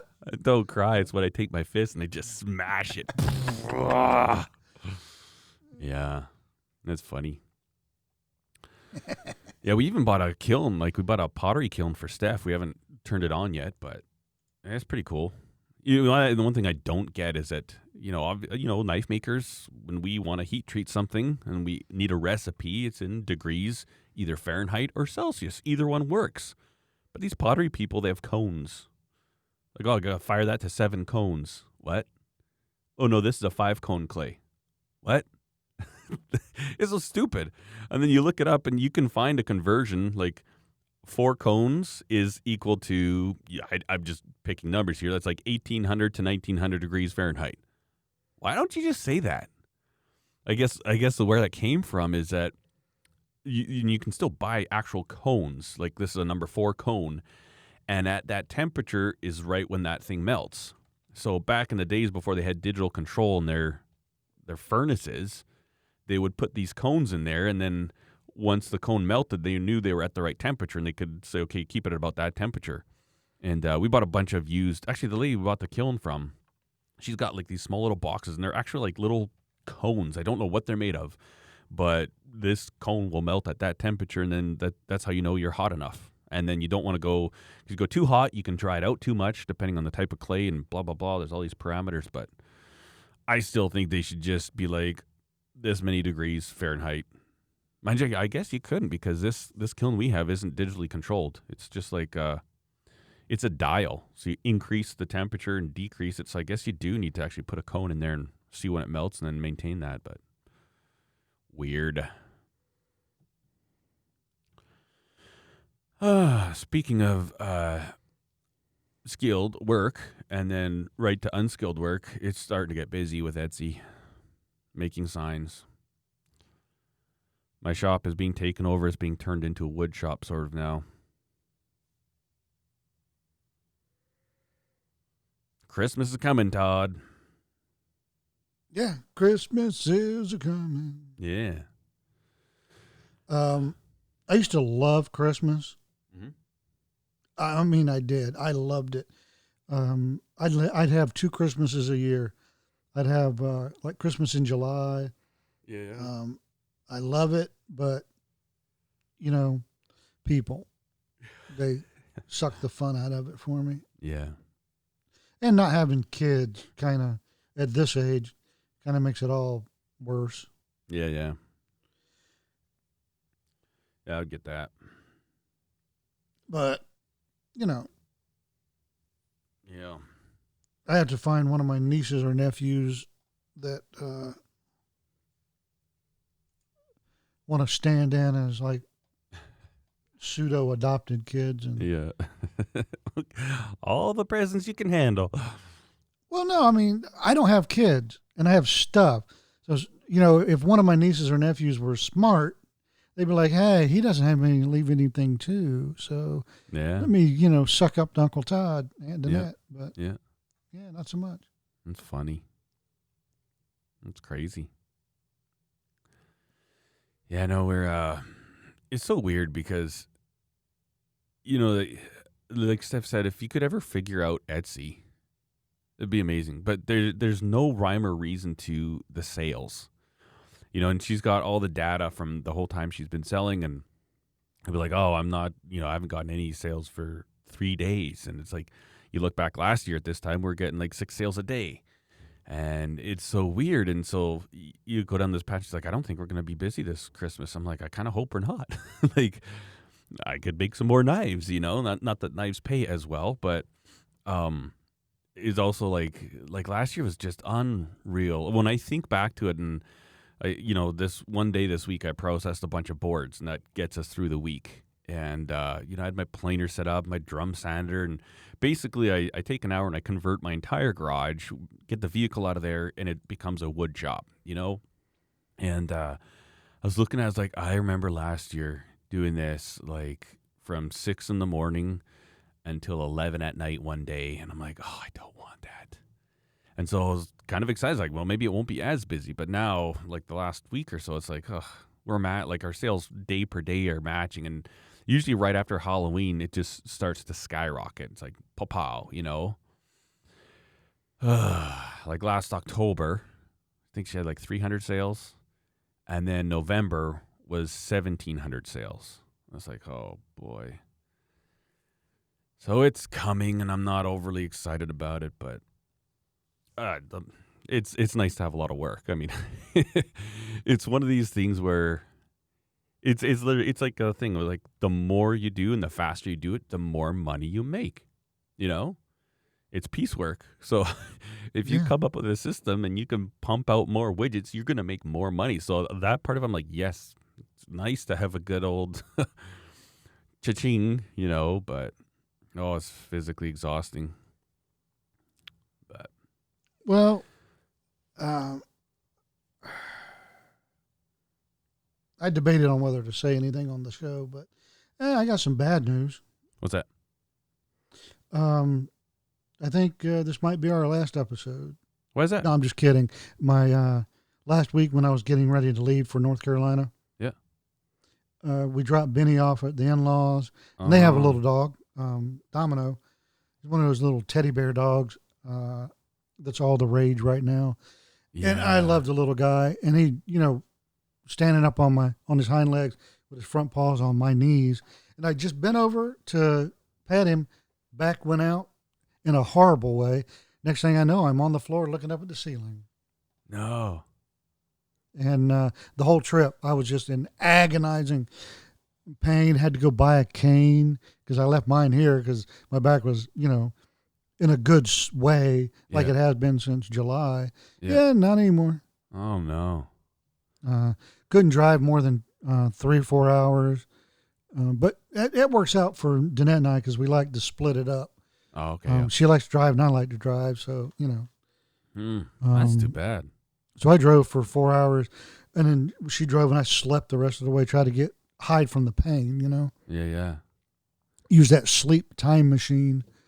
And, and then on the way back, I don't think I could drive more than 3 hours. Oh, wow. And, so. So you're still hurting? And this morning it was a little better. I could walk, get coffee, and, walk around standing upright and not hunched over like a 150-year-old. And about 2 minutes ago, I went to adjust in the chair, like you'd rock side to side to adjust in a chair. Yep. And went out again. Oh, no. But no, that might be a good thing. Because when it goes out, I have this horrendous pop and pain. But when it goes back in, same thing. Huh. But the difference is the pain subsides when it goes back in. So yeah. I'm hoping that's what it was. Huh. Yeah, me too. That sucks. That's too bad. I mean, having a bad back is the worst thing in the world. I don't care what anybody says. And I have a relative that admitted on this trip, I've had a bad back since 1992, 93. And I mean a bad one. I've had numerous surgeries, innumerable procedures. The longest I've been able to not have back pain is 4 years out of 30. So, Oh, wow. just saying. Yeah. Anyway, but I had this relative say, I always thought, you were kind of a wuss or faking it till my back went out. Because you just don't know what you use your back for. Everything. Yeah. Yeah, no kidding. Your spine supports you in everything you do. Mm-hmm. Literally. Yeah. So, just saying. Yeah, it's a big deal, isn't it? Like I When feel it's so bad, when your back is out, so bad your spinal column is swollen to the point where you can't go pee. wow. That's bad. You Yeah. know? So, Huh. anyway. Yeah. You got to look after it, hey?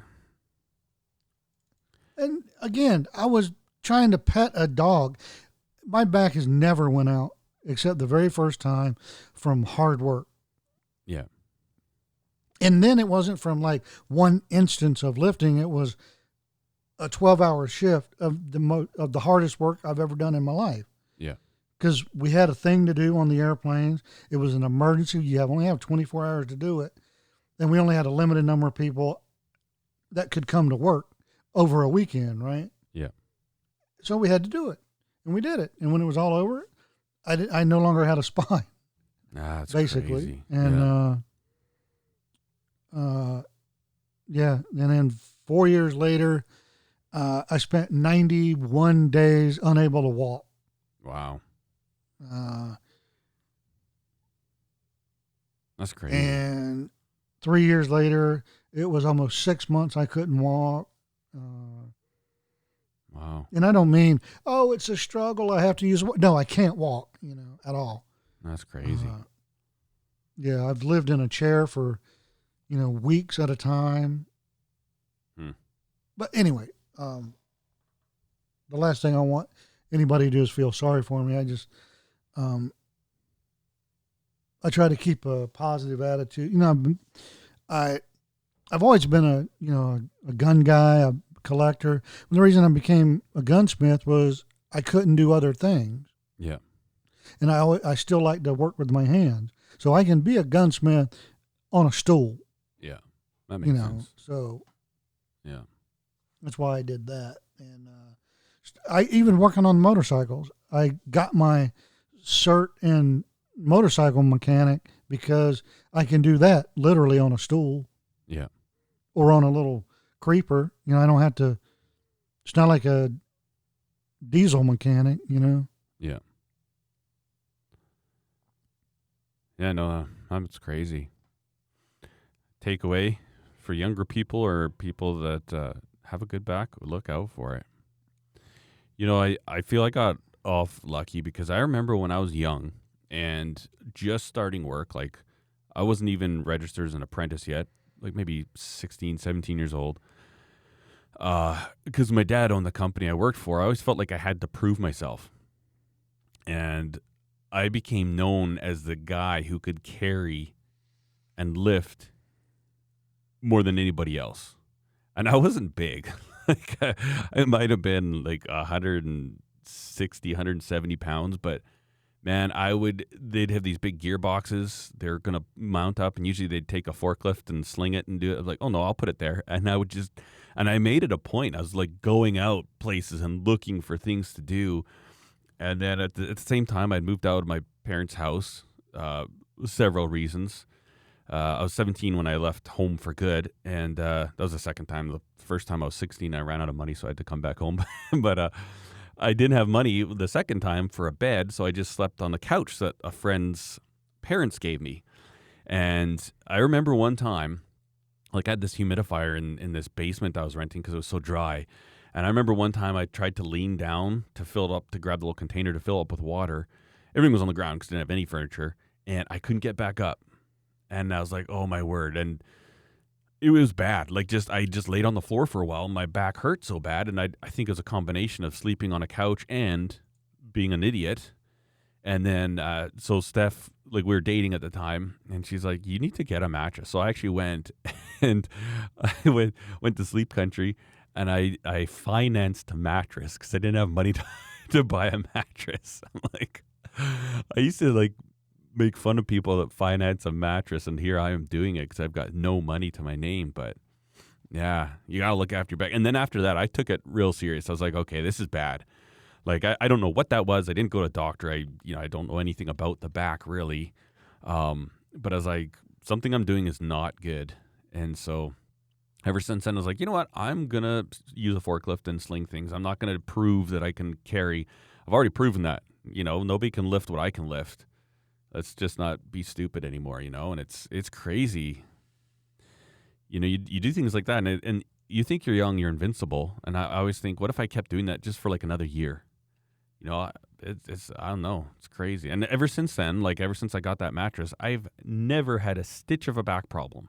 Like I don't get a sore back. I can be doing like grinding. Say if I'm grinding knives all day long and I'm kind of leaned over the belt grinder, I don't get sore back. Like I don't know. I feel very fortunate that way, but it sounds brutal. So maybe we'll end the podcast saying, look after yourself. Work healthy, work safe, work smart, even though the podcast had nothing to do with any of that stuff. Yeah, no kidding. No, I the whole time I was driving Friday, I was like, oh, I missed it. I wish I was recording. Yeah, I know. It was weird. It's like, oh.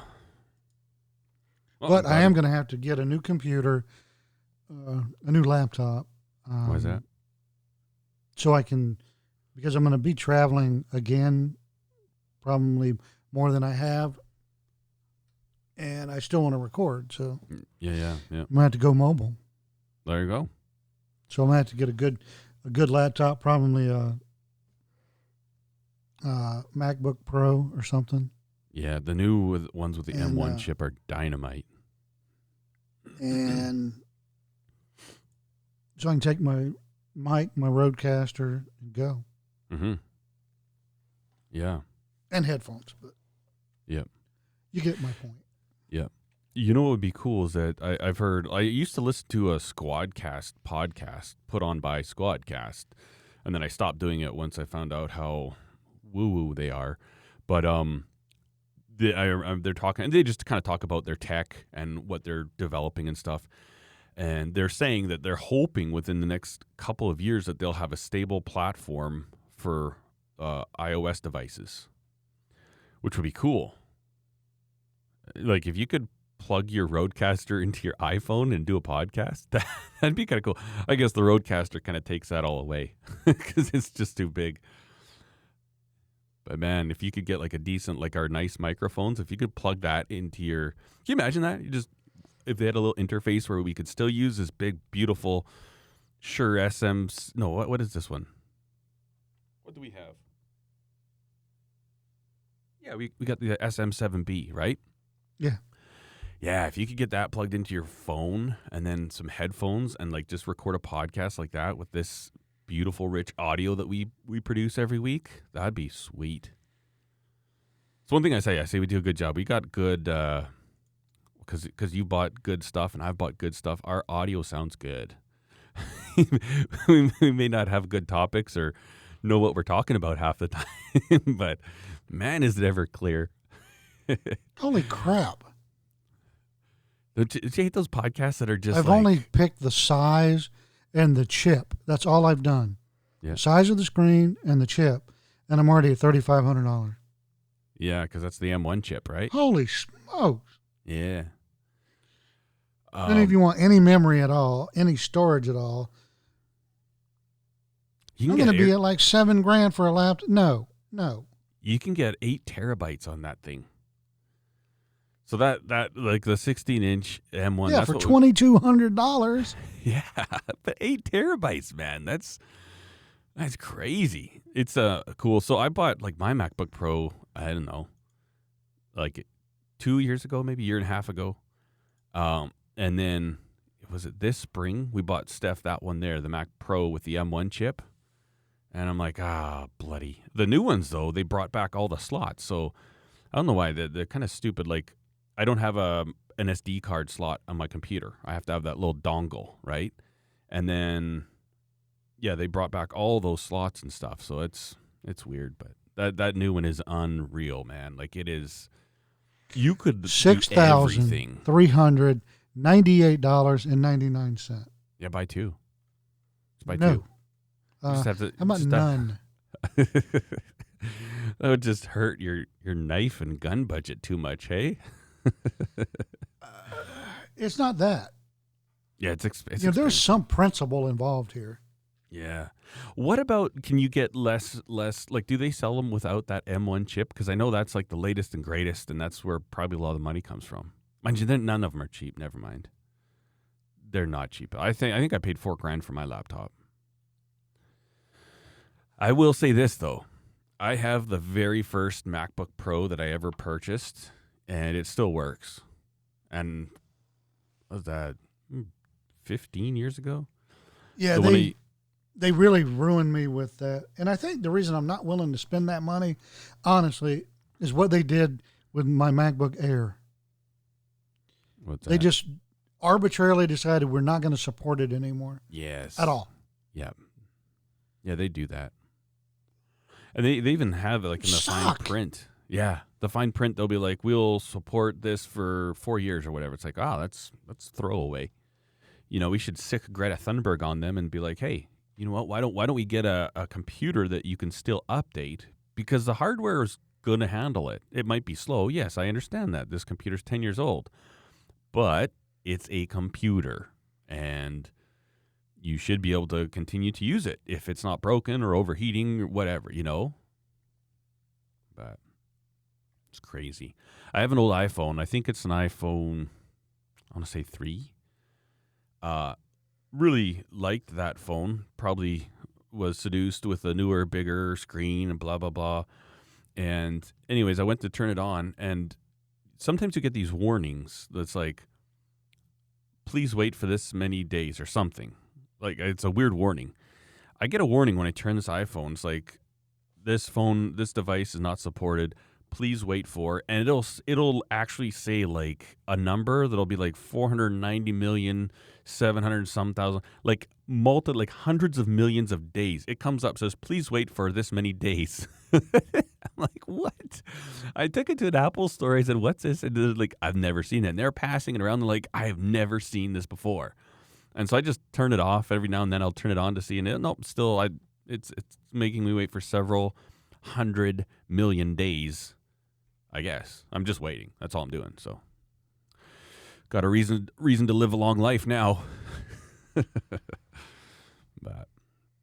yeah, no, that's the other thing is you can buy like used ones from Apple, right? Like you buy a laptop that's a year or two old that's been completely serviced, and they have the full warranty and all that stuff, and that way you pay the prices of what they were 2 years ago when it's not like the latest woo-woo technology that everybody's willing to pay for or not.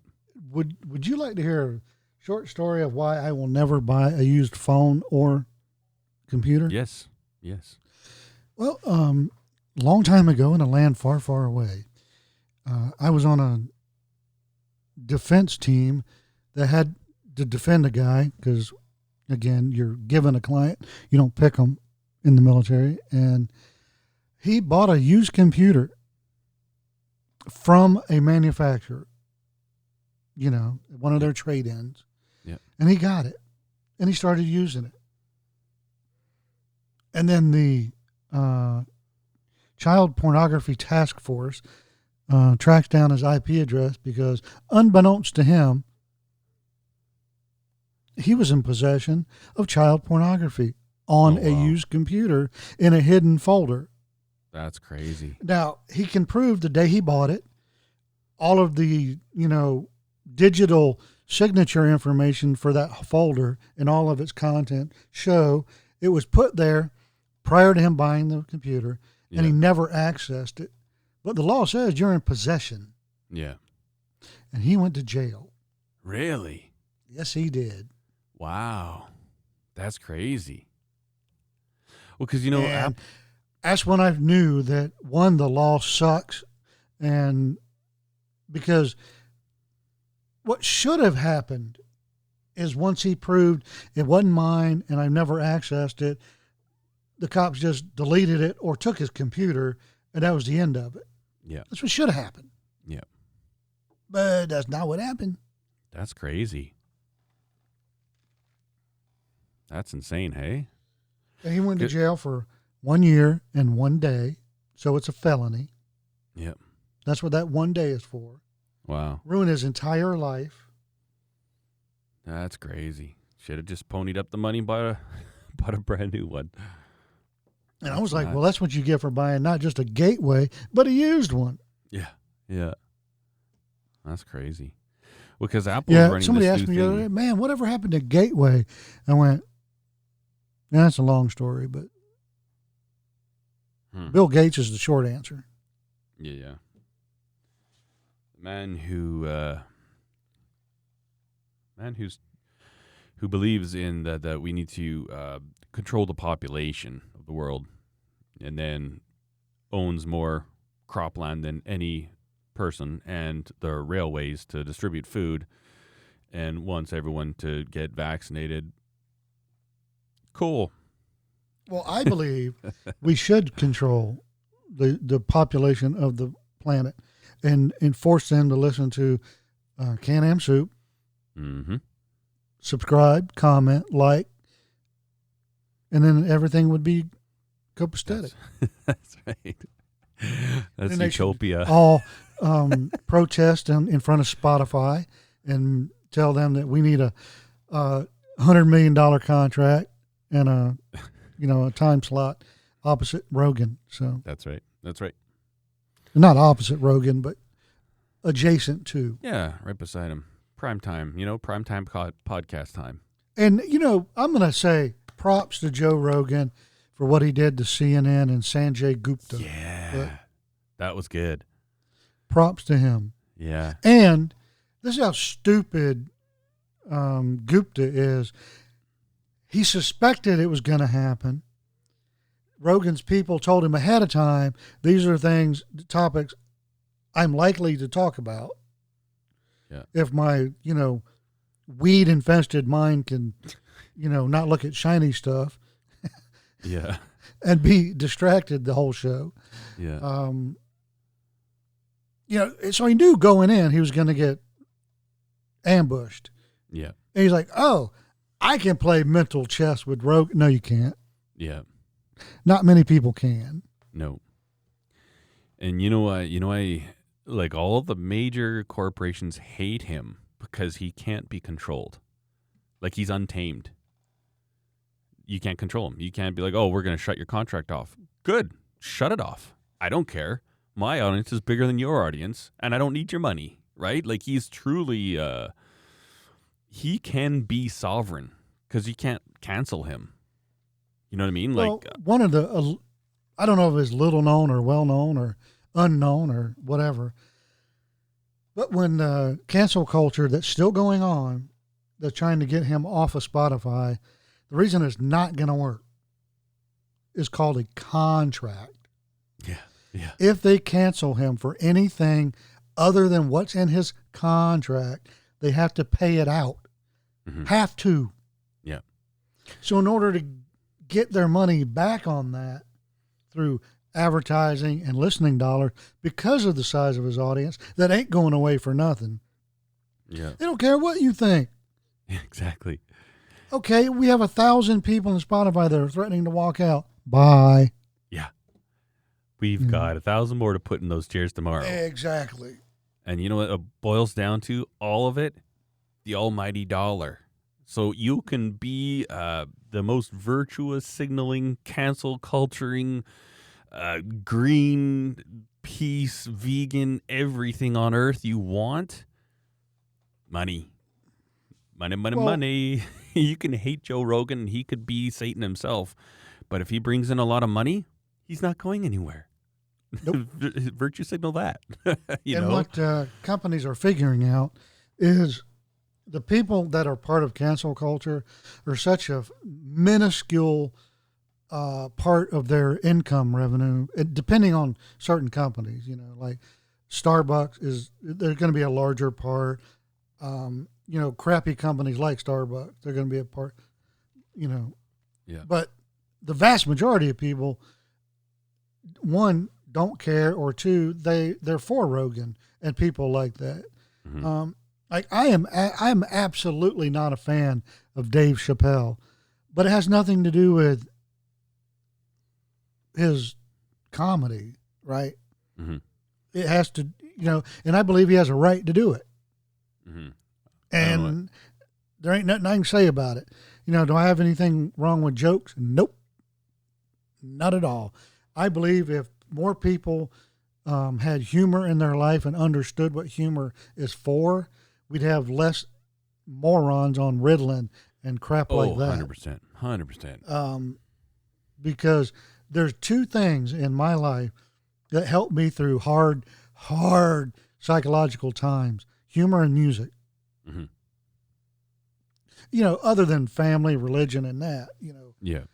But instead of taking drugs or going to a shrink, music and comedy. Yeah.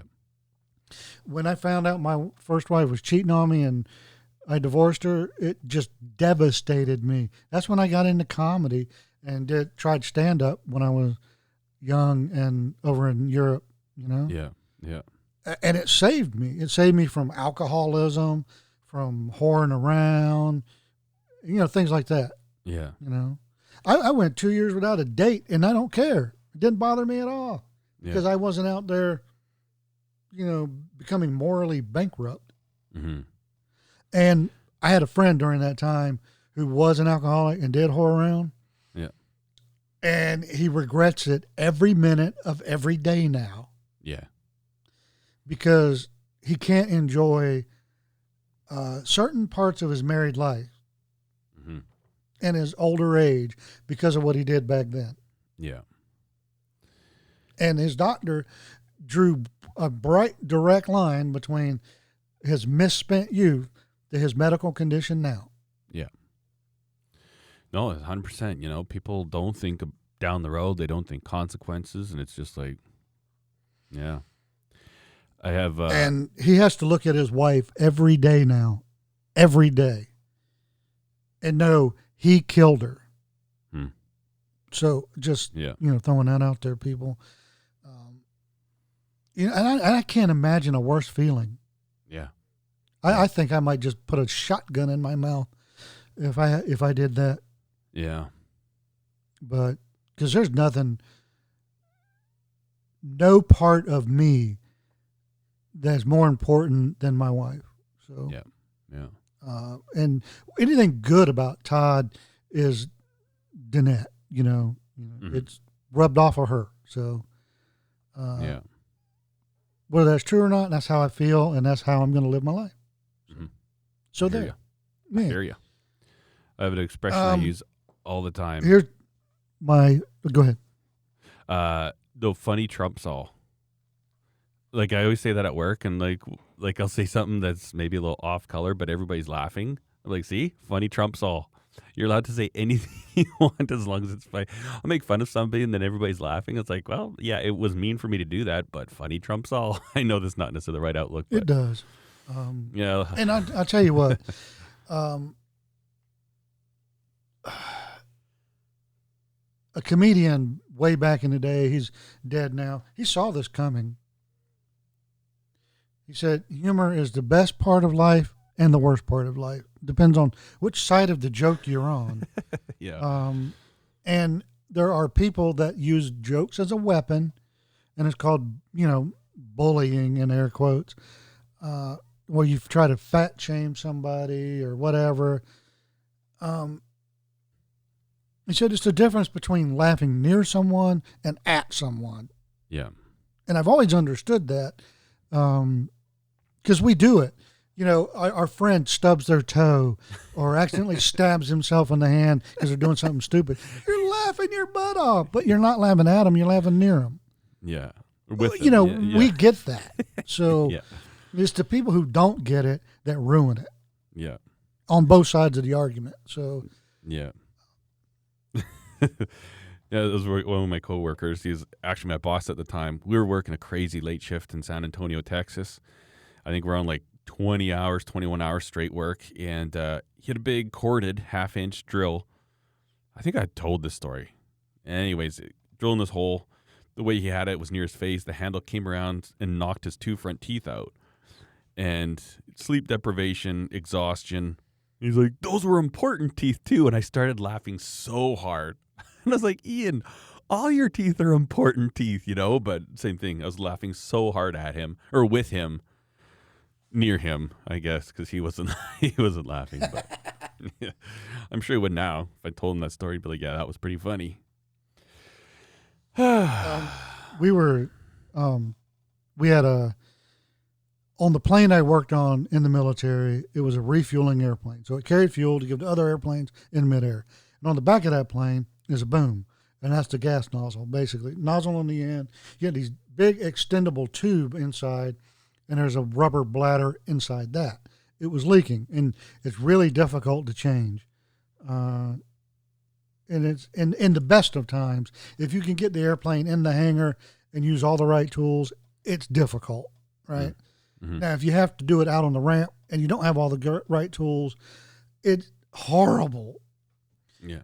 Well, I had a really good friend of mine that blew out a testicle trying, because he was, putting so much strain pulling, right?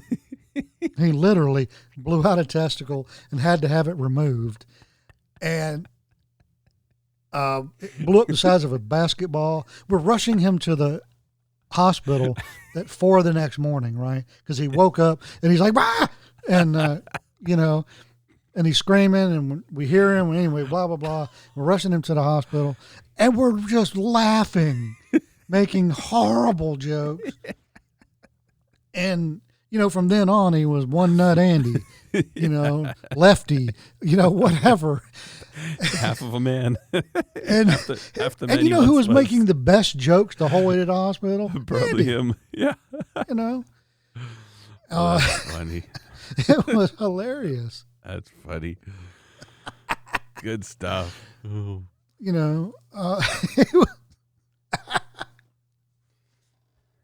Anyway, I can't share any of those jokes on our podcast. But, yeah, gotta keep it family friendly.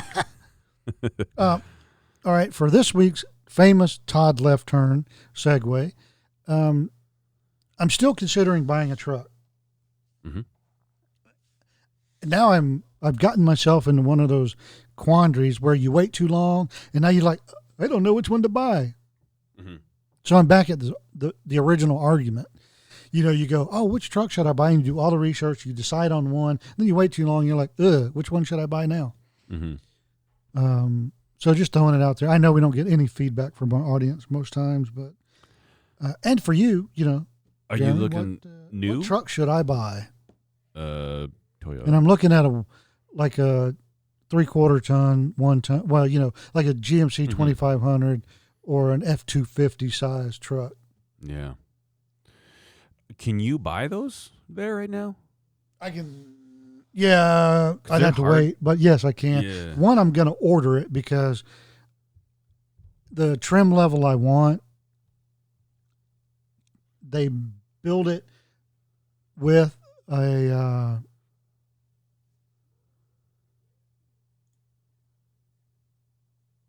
Squadcast was distracting me with your connection sucks.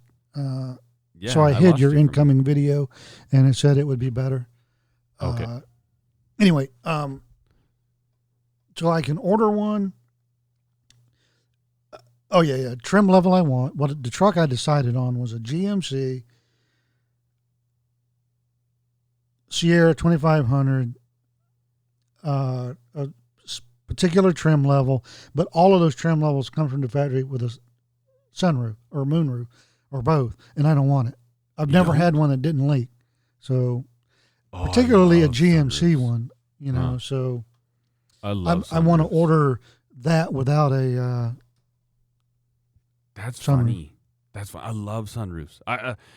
So our new SUV we've got two of them, right? So we got the one over the driver and passenger that opens, and then we've got a big one in the back.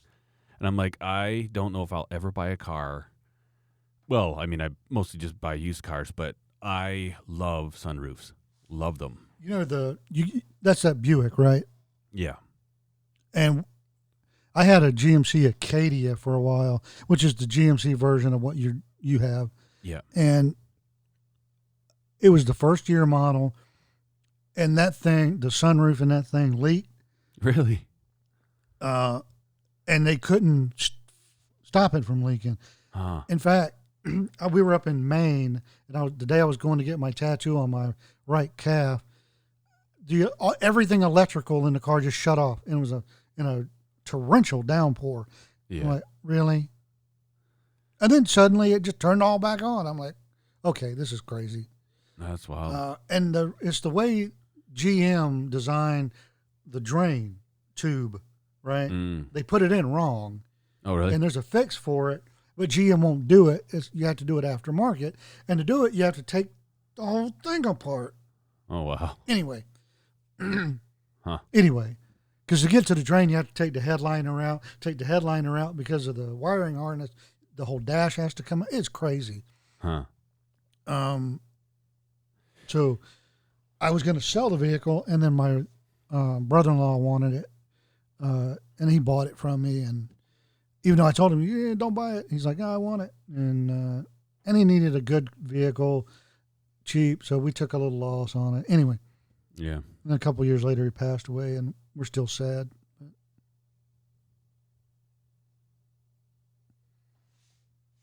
But I say that only because that is